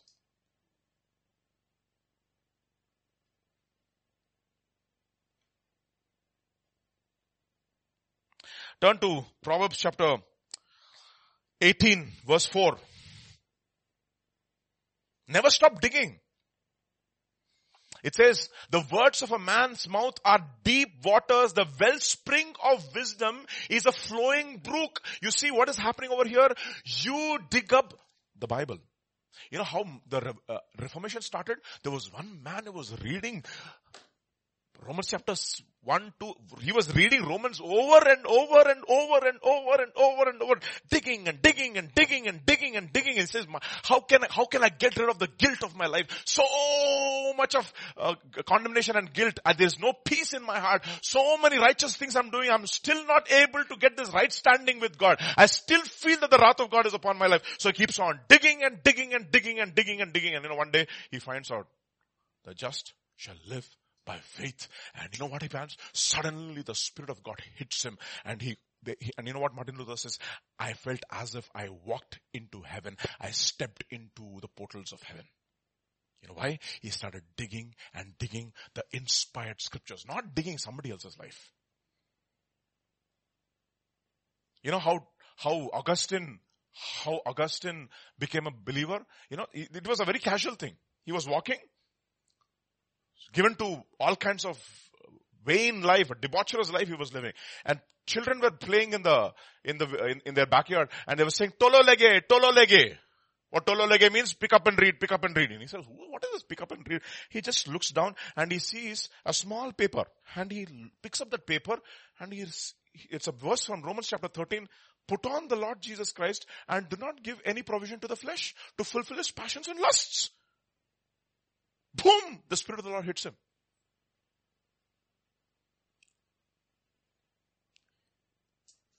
And that is how Augustine becomes an Augustine. He was, by the way, Martin Luther was an Augustinian monk.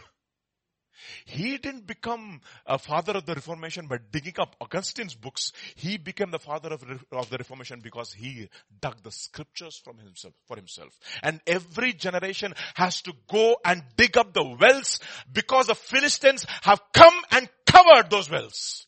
The wells of the Word of God. By so many other things. By concentrating our minds on earthly, stupid things. Covering it with what? Earth. Dig those wells, my dear brothers and sisters. Proverbs chapter 10 verse 11.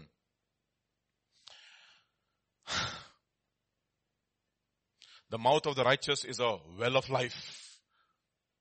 Proverbs chapter 20 verse 5. Look at what it says. The counsel in the heart of a man is like deep water, but a man of understanding will draw it. Whose counsel is this? We are not talking about counsel of this world. We are talking about the counsel of God. It's like deep waters. Dig up those wells. Don't let anybody stop you from digging those wells in your life. And what has happened first? The Philistines, they don't want you to dig up those wells. They have closed the wells there.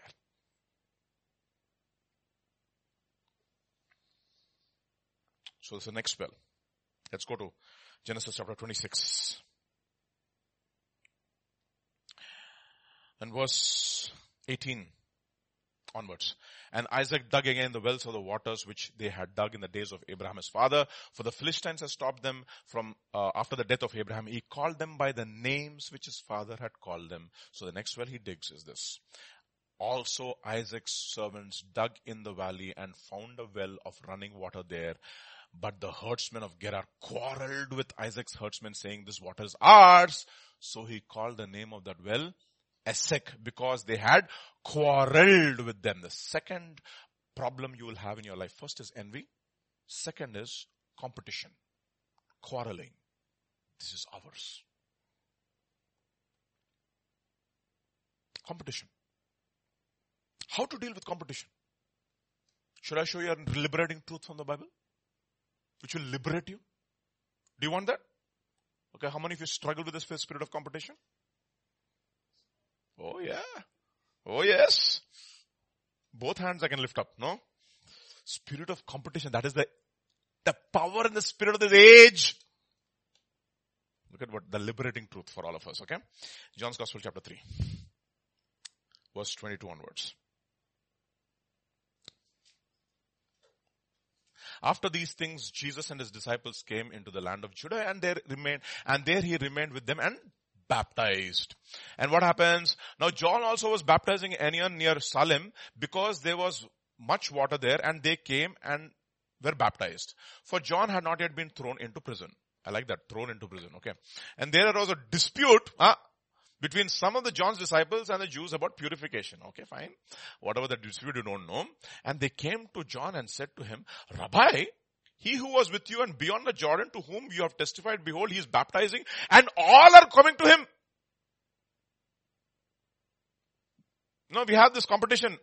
They're stealing my sheep.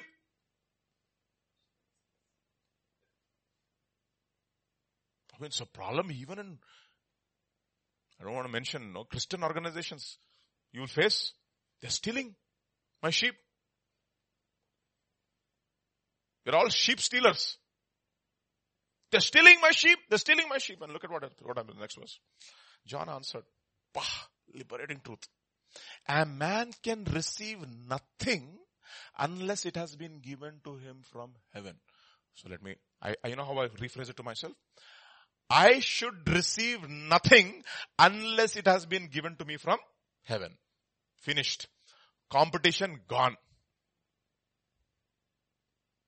Now you can apply this truth to every area of your life. I should not have a house unless God gives it to me, my own house, okay? Unless God decides to give me a own house from heaven. If I have a house, then it will become a snare. I should not have a ministry unless God gives it to me from heaven. I should have only a particular kind of ministry that I have for myself. Hebrews chapter 12 verse 1. Look at what it says. If you have the NIV, please. NIV or the ESV. NIV and the ESV is fine. See. ESV is fantastic. ESV? NIV is not there? I should show NIV. Yeah, that's fantastic. NIV is fantastic. Therefore, since we are surrounded by such great a cloud of witnesses, let us throw off everything that hinders and the sin that so easily entangles, and let us run with perseverance the race that is marked out for us. You know what? There is a particular race with my name.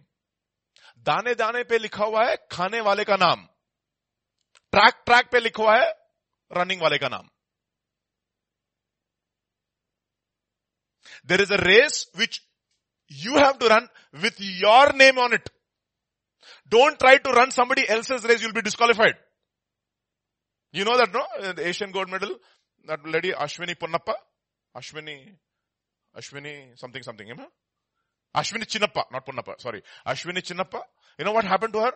1 centimeter she went in. She got the gold medal in Asian Games. 1 centimeter she went into the other person's track and she was disqualified.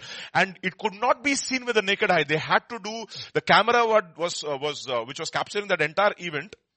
Frame by frame they captured, and for a minute second she went into the other person's track and she got disqualified. There is a race which is marked for each one of us, and what is happening? Instead of running our race, we are in competition with somebody else's race, and God is saying, Baba, please, there is one race which is marked for you. That is enough for your life.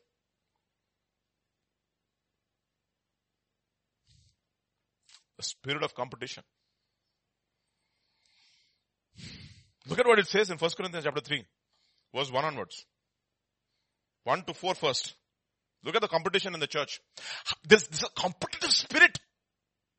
Oh my goodness, how it is. So prevalent in the church. Brothers, I cannot address you as spiritual, but as what? Worldly. Mere infants in Christ. This is NKJV? NIV, that's what I thought. Okay, no problem. Okay, because NIV is really solid, okay. And brethren, I could not speak to you as spiritual people, but as carnal. You see how the weight is so different here? As to babies in Christ, I fed you with milk, but not with solid. I cannot feed solid food to you. Why? Because you're not able to receive it, and you will still not be able to. Why? Simple. Next verse. You are carnal because there is envy, there is strife, there is divisions. Are you not carnal and behaving like what? We are not mere men, brothers. We are supernatural men. You know why? Because we serve a supernatural God. We are not mere men. Why? For one says, I am of Paul. I am of Apollos. Are you not carnal? You know the spirit of division in the church? That try to divide. Thank God it doesn't happen in our church. And if anything, something like that happens, we are so fast to thwart it and nip it in the bud. We'll not allow it. Spirit of competition. And next verse, look at what he says. Verse 5 to, actually you can read the whole chapter. Who then is Paul? Who is Apollos? But ministers through whom you have believed, as the Lord gave to each one. I planted, Apollos watered. Who gave the increase? God gave the increase, and therefore neither he who plants is anything, he who waters is anything, but God who gives the increase is everything. So that's what Pastor was saying. Don't idolize anybody.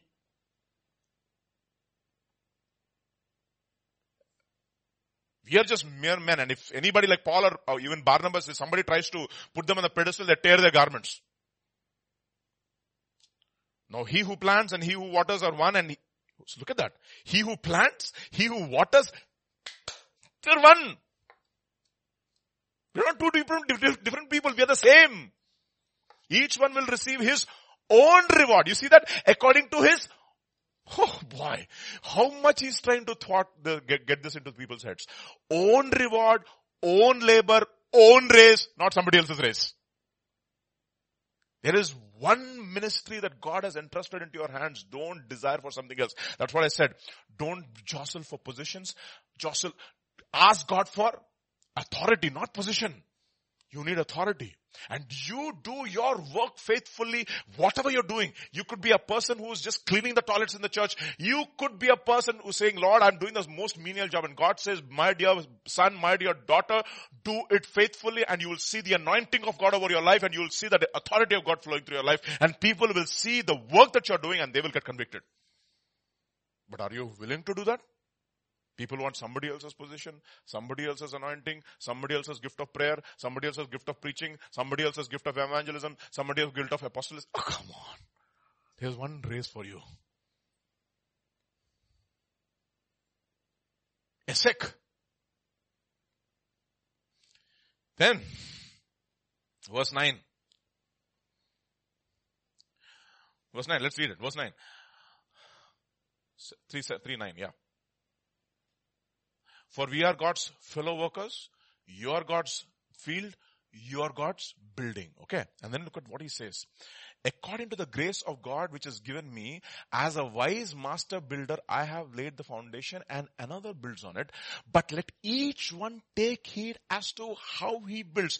In other words, don't be looking at other people's work. You take care as to how you are doing your work. Don't be looking.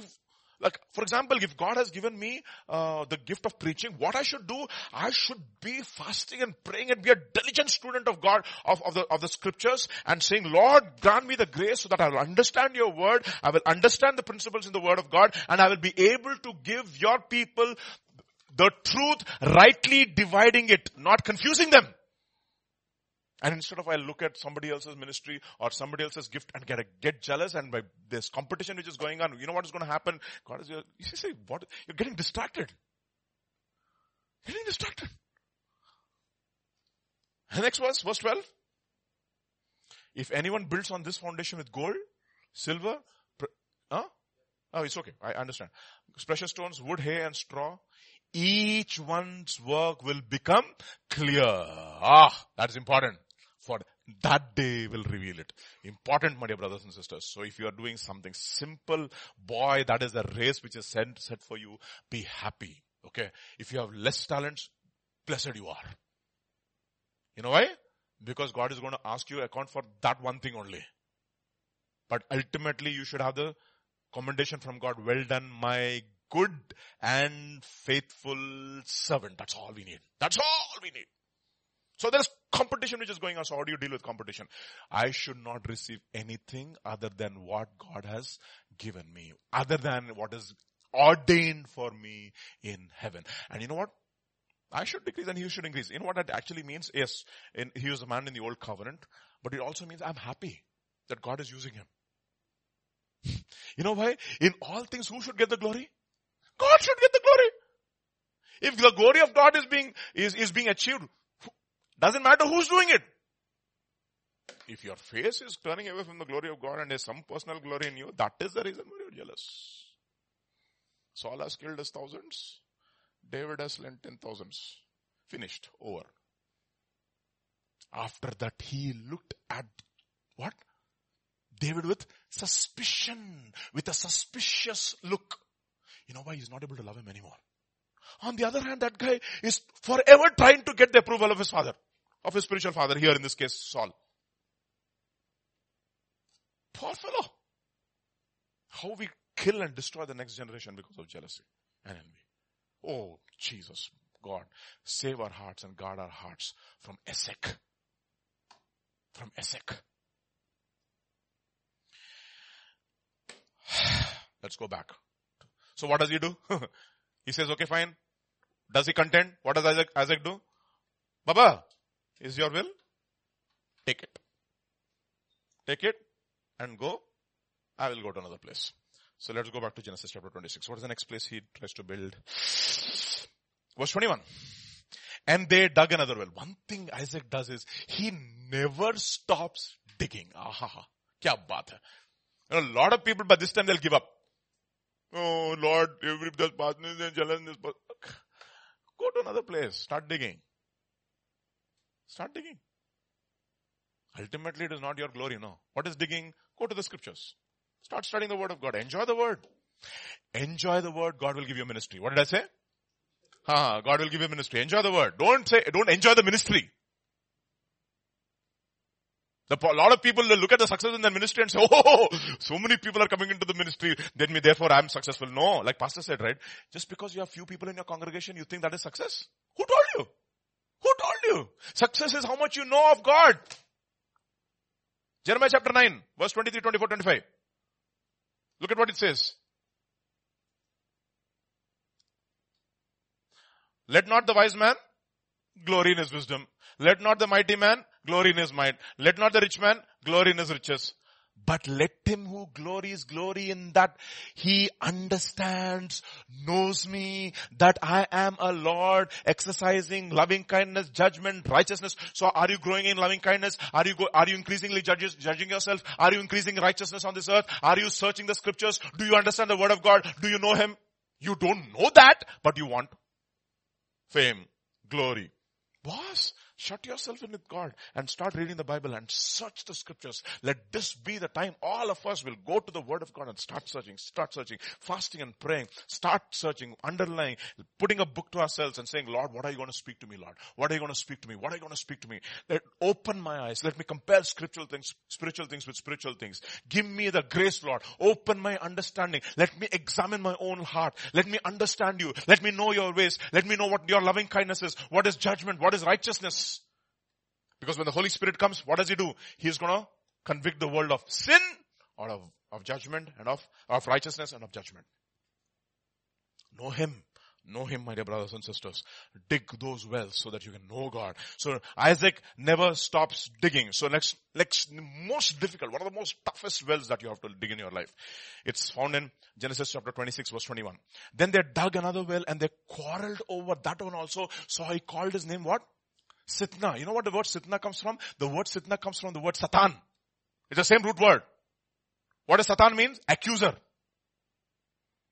And one of the, what do you say? Filling up jobs of the enemy, is the strategies of the enemy is to bring accusations into your life. How are you going to deal with accusations? First, how you deal with envy. Second, how you deal with competition. Third, how you deal with accusation. Will you stop digging when people start accusing you? Oh Lord, they called me so many names. What is the use of this ministry? Let me give up and let me go and sleep now, please. Accusation. You know, one of the most difficult accusations that you have to actually face in your life is when your own personal sin comes and confronts you. See, enemy is a fantastic deceiver, okay? You know how he does and deceives us. First of all, when we are getting tempted, he says, it's okay, you can sin, it's okay, no problem. God understands. And when you sin, nah, you think God is going to accept you? He goes to God and he says, God, do you think that fellow, he loves you? He's an accuser. He's a double-tongued devil. That's the reason why it's called devil. Because he's got double tongue. Accusations are some of the most, painful earths which will cover up your digging process.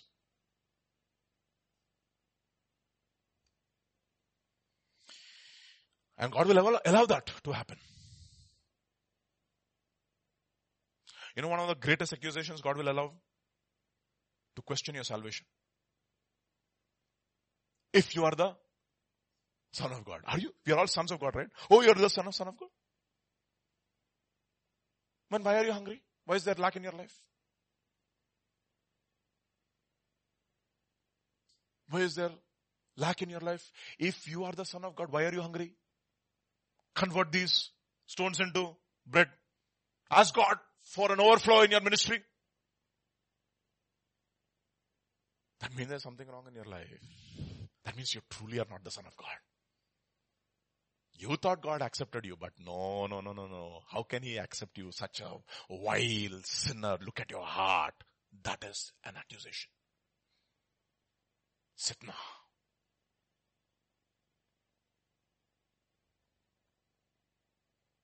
Doubts and accusations of your identity in Christ. You truly a son of God? How do you counter that? If you are the Son of God, turn this, what? You know how He says? Man shall not live by bread, but by? I have not stopped digging, boss. But if it's by every word, I am going to dig into the scriptures and I'm going to search the scriptures and I'm going to stop your voices of accusation. You know how I'll stop it? I will counter scripture, whatever is coming out of your mouth with scripture. And I will counter scripture with scripture. If you are the Son of God, jump. Don't tempt. If you are the Son of God, bow down to the glory of this world. I'm not going to bow down. Because why? If you're really the Son of God, why are you not being accepted by people? Why is your ministry not why are you not so famous in the Christian circles? So called. Why are you not so famous? Why is it that you are so it's as if the people don't like you. I mean, they don't like you. They have not accepted your ministry.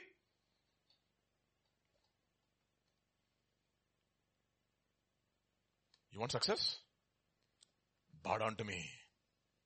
Accusation, my dear brothers and sisters.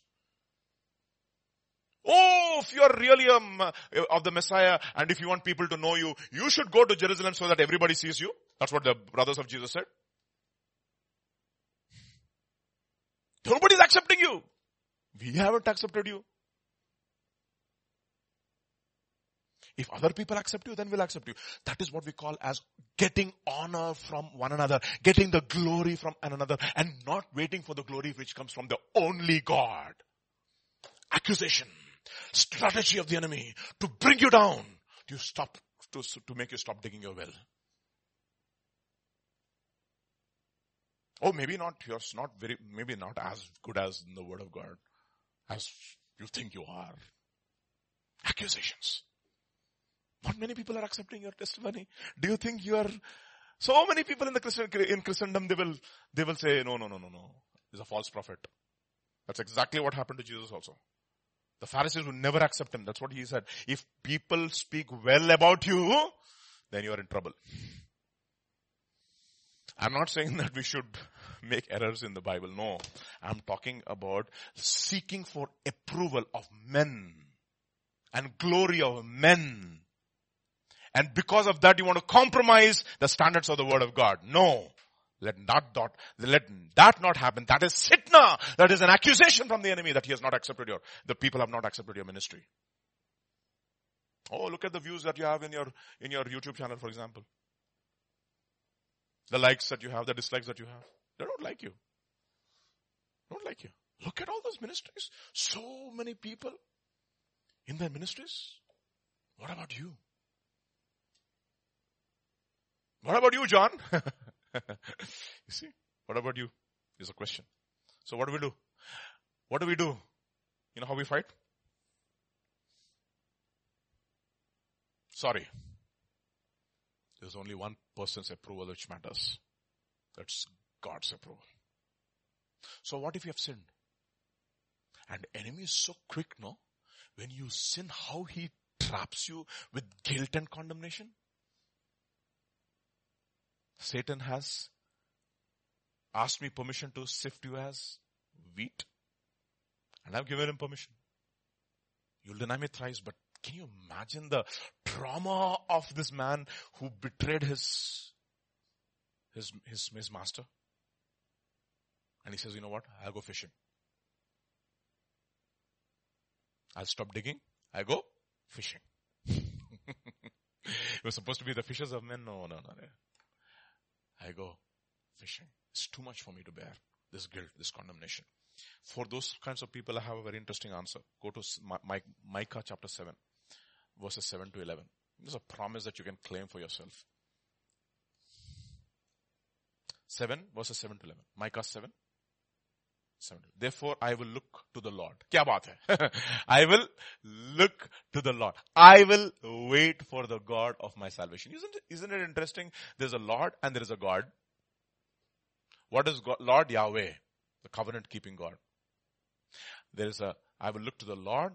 I will wait for the God of my salvation. My God will hear me. Look at the confidence. Do not rejoice over me, my enemy. My accuser. Do not. When I fall, I will arise.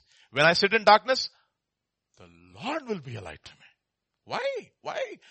I will bear the indignation of the Lord because I have sinned. I have sinned against me. I'm against him. I'm not going to cover up my sin. No. But you know what? Until he pleads my case. That is the reason why, you know what 1 John chapter 2 will say? Go to 1 John chapter 2, verses 1 and 2. Beautiful promise. My little children, these things I write to you that you may not sin. If anyone sins, we have a advocate. Counselor is there, Baba. The counselor of defense.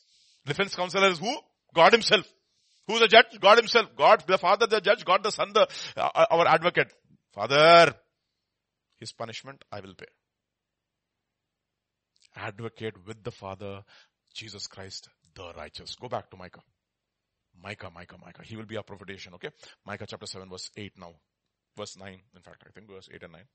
Okay. Do not rejoice me over when I fall, I will rise. When I sit in darkness, the Lord will be a light to me. I will bear the indignation of the Lord because I sinned against him until he pleads my case. You know, it's who pleads the case? Your lawyer will plead your case. No. I go and confess to my lawyer. Anduke, don't ever lie to your doctor and to your lawyer. Go tell everything to your lawyer. If you hide from your lawyer, your earthly lawyer, Baba, he will say, did you commit the crime first? Yes or no? Yes, I did it. Okay. How did you do it? Tell me the circumstances.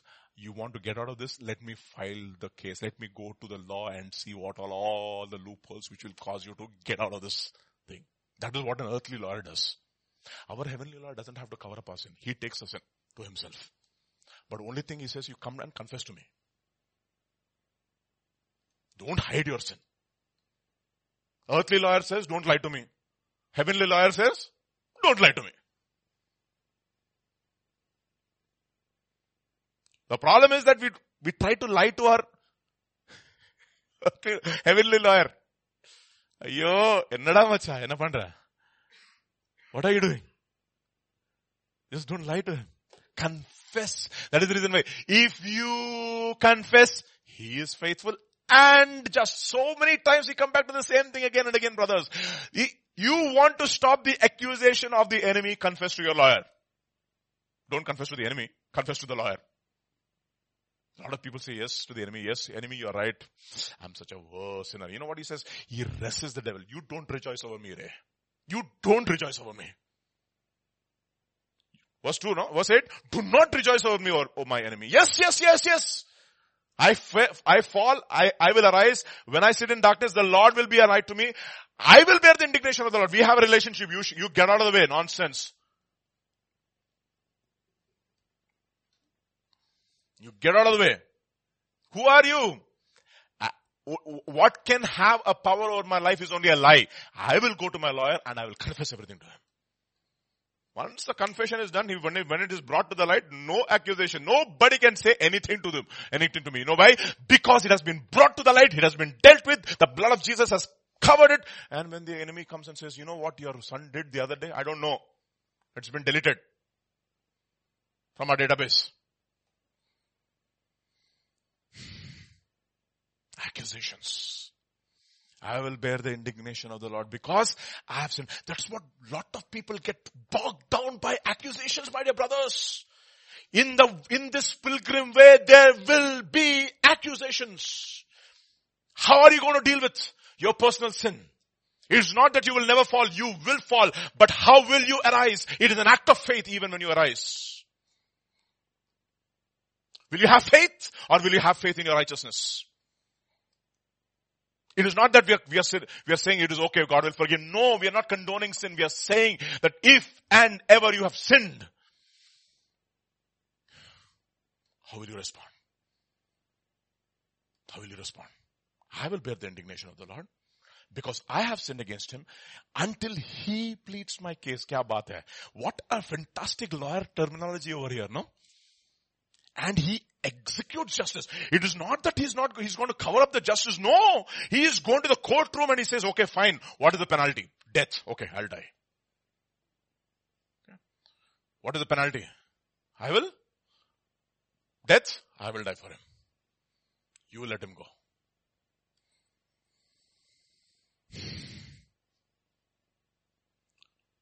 And executes justice for me. And then he says, he will bring me forth to the light and I will see his righteousness. You know what? God is righteous. He never, ever, ever forgives. Let's go of sin. That is the reason why it says, mercy and truth have kissed each other. And how did it happen? On the cross. On the cross, mercy and truth have kissed each other. So this guys come and they start accusing him. So what does he do? Okay. Fine. I'll go to another place. No, this time is fantastic. Look at what happens next. Genesis chapter 26 now verse 22. I love this. Hallelujah. Hallelujah to the land of God. And he moved from there and he dug another well and they did not quarrel over it. Now what can you do to this fellow? You know, there's a saying in Telugu. Ninda muniginoduki chelakadu sugadu. What is chelakadu nunchi ninda muniginodu? Ante only the guy who is completely submerged in water will never feel the cold. If you are half there and half here, you're gone. Submerge yourself completely in the Lord Jesus Christ and die to yourself. And he moved and dug there and dug another well. And they did not quarrel over it, verse 22. So he called the name of the place Rehoboth. Kya baat hai? Why? For the Lord has made room for me and I shall be fruitful in the land. The famine is still not gone. I love that. The famine is not gone, my brothers. The circumstances and situations in the world will not change. But you have a well, my dear brothers. You have dug up a well, a spring of living water, which can never be put out. And what is going to happen? A life is going to come. Life is going to come and it is going to water your garden and you will be fruitful. You know what Rehoboth means? Spaciousness. You know what? The narrow way has now become a broad way. You know why? I've practiced and practiced and practiced to stay on this narrow way. Have you seen a guy who's on tightrope? Have you ever seen him? This example I always have, no? A tightrope walker. Okay, let us say from one end of the Niagara Falls to the other. He starts from one end and he's going to the other. He's holding this thing and slowly he's walking and you see him, he's balancing and balancing and balancing slowly and he's in the middle now. And after a while, he's coming to the end. You know what happens? By the time he has literally calculated the entire tightrope, now he runs on the tightrope. He runs on the tightrope. Has the narrow way changed? No. Has the tightrope suddenly become a thick rope? No. You know, it's like Tendulkar, no? or all test players, when they're playing playing cricket, by the time the concentration, by the time they reach the 50s and 60s, right? The ball, they're able to see the ball like a football, they say. The tiny cricket ball, they concentrated their senses. Now they're able to time you ball 160 miles, 160 kilometers per hour, 100 miles per hour, bouncer, short pitch, good length, doesn't matter, he's gonna smash you. You know why? He's able to time the ball to perfection. Doesn't matter what speed you're bowling, slow you're bowling, fast you're bowling. He is tuned in to the game now. You know what happens to the tightrope walker? The narrow way, I've seen that, no? That guy runs the last 20 to 100 meters. He literally runs. Not that the dangers have reduced. No, he's known the rope. He's known the walk. And that road has become almost like a Broadway. It's become Rehoboth for him. You know why? Because he's dealt with envy. He's dealt with competition. He's dealt with accusation. And you know what God will say? 3 things in your life, Baba. Room now. Room for you. Does he stop there? No, he's not going to stop. He's not going to be content with that. The final well he digs, my dear brothers. Look at what it says finally. 22 and verse 26.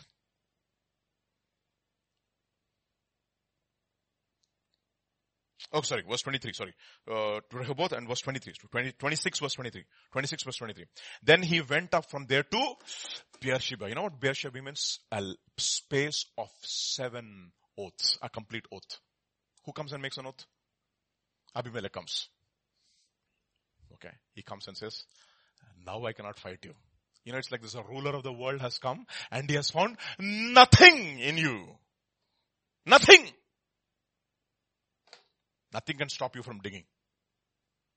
And the Lord appeared to him the same night and said, I am the God of your father Abraham. Do not fear, for I am with you. I will bless you, multiply your descendants for my servant Abraham's sake. And the next verse.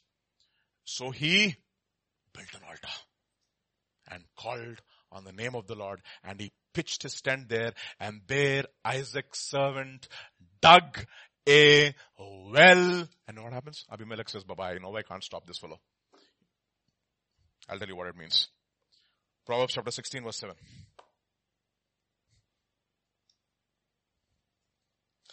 When a man's ways please the Lord, he makes even his enemies to be at peace with him. You know what he says? Don't touch that fellow, over. He will tell the enemy, you touch anything, you cannot stop me. You cannot stop that fellow. His heart is totally surrendered to me. I will allow you to get rid of what? Envy. Get rid of competition. Get rid of accusation. First of all, he will deal with accusation. He will also not deal with others with accusation. My dear brothers and sisters, love covers, not exposes. If you have an accusation spirit, my dear brother, you are a child of the devil. I say that categorically. Because that's exactly what Pharisees were always looking for. A reason so that they can accuse. And that is the reason when Jesus looks at him and he says, you are a brood of vipers. You are of your father, the devil, and of his works you will do. He was a what from the beginning? Murderer. You also murder. You don't assassinate people, you just do character assassination, and ultimately you put him on the cross also. Take care of all these things. So we have what? 5 wells. The well, when people are envious of you, don't stop digging. The well, when there's competition, don't stop digging. Well, when there is accusation, don't stop digging. Well, then there is spaciousness. Don't stop digging until you've established your covenant with God. And you know what? The enemy has come and says, you know what? There's nothing in this fellow. He's ready to go home. He's ready to go home. Can we stand this morning? And we'll pray. We'll stop here almost 12:10. We'll stop. Father, we pray that you would speak to our hearts this morning. Father, bring all the fugitives and wanderers back home. Back home, Lord. Let this be the time when they will return home. And let all the pilgrims, Lord, stay on that course to their home, to their eternal home. That they will not allow envy or jealousy. They will not allow competition. And they will not allow accusation. And they will not even allow, Father, a sense of spiritual accomplishment to stop them from digging those wells. They will not be stuck at Rehoboth, but they will go to Beersheba until there's nothing in their hearts that the enemy can put their fingers upon. Like it said about Jesus, the ruler of this world has come and he has found nothing in me. Father, enable us to stay on that straight and narrow path and complete the race that you have marked out for each and every one of us. Help us to stay on that pilgrim way. In Jesus' name we pray. Amen.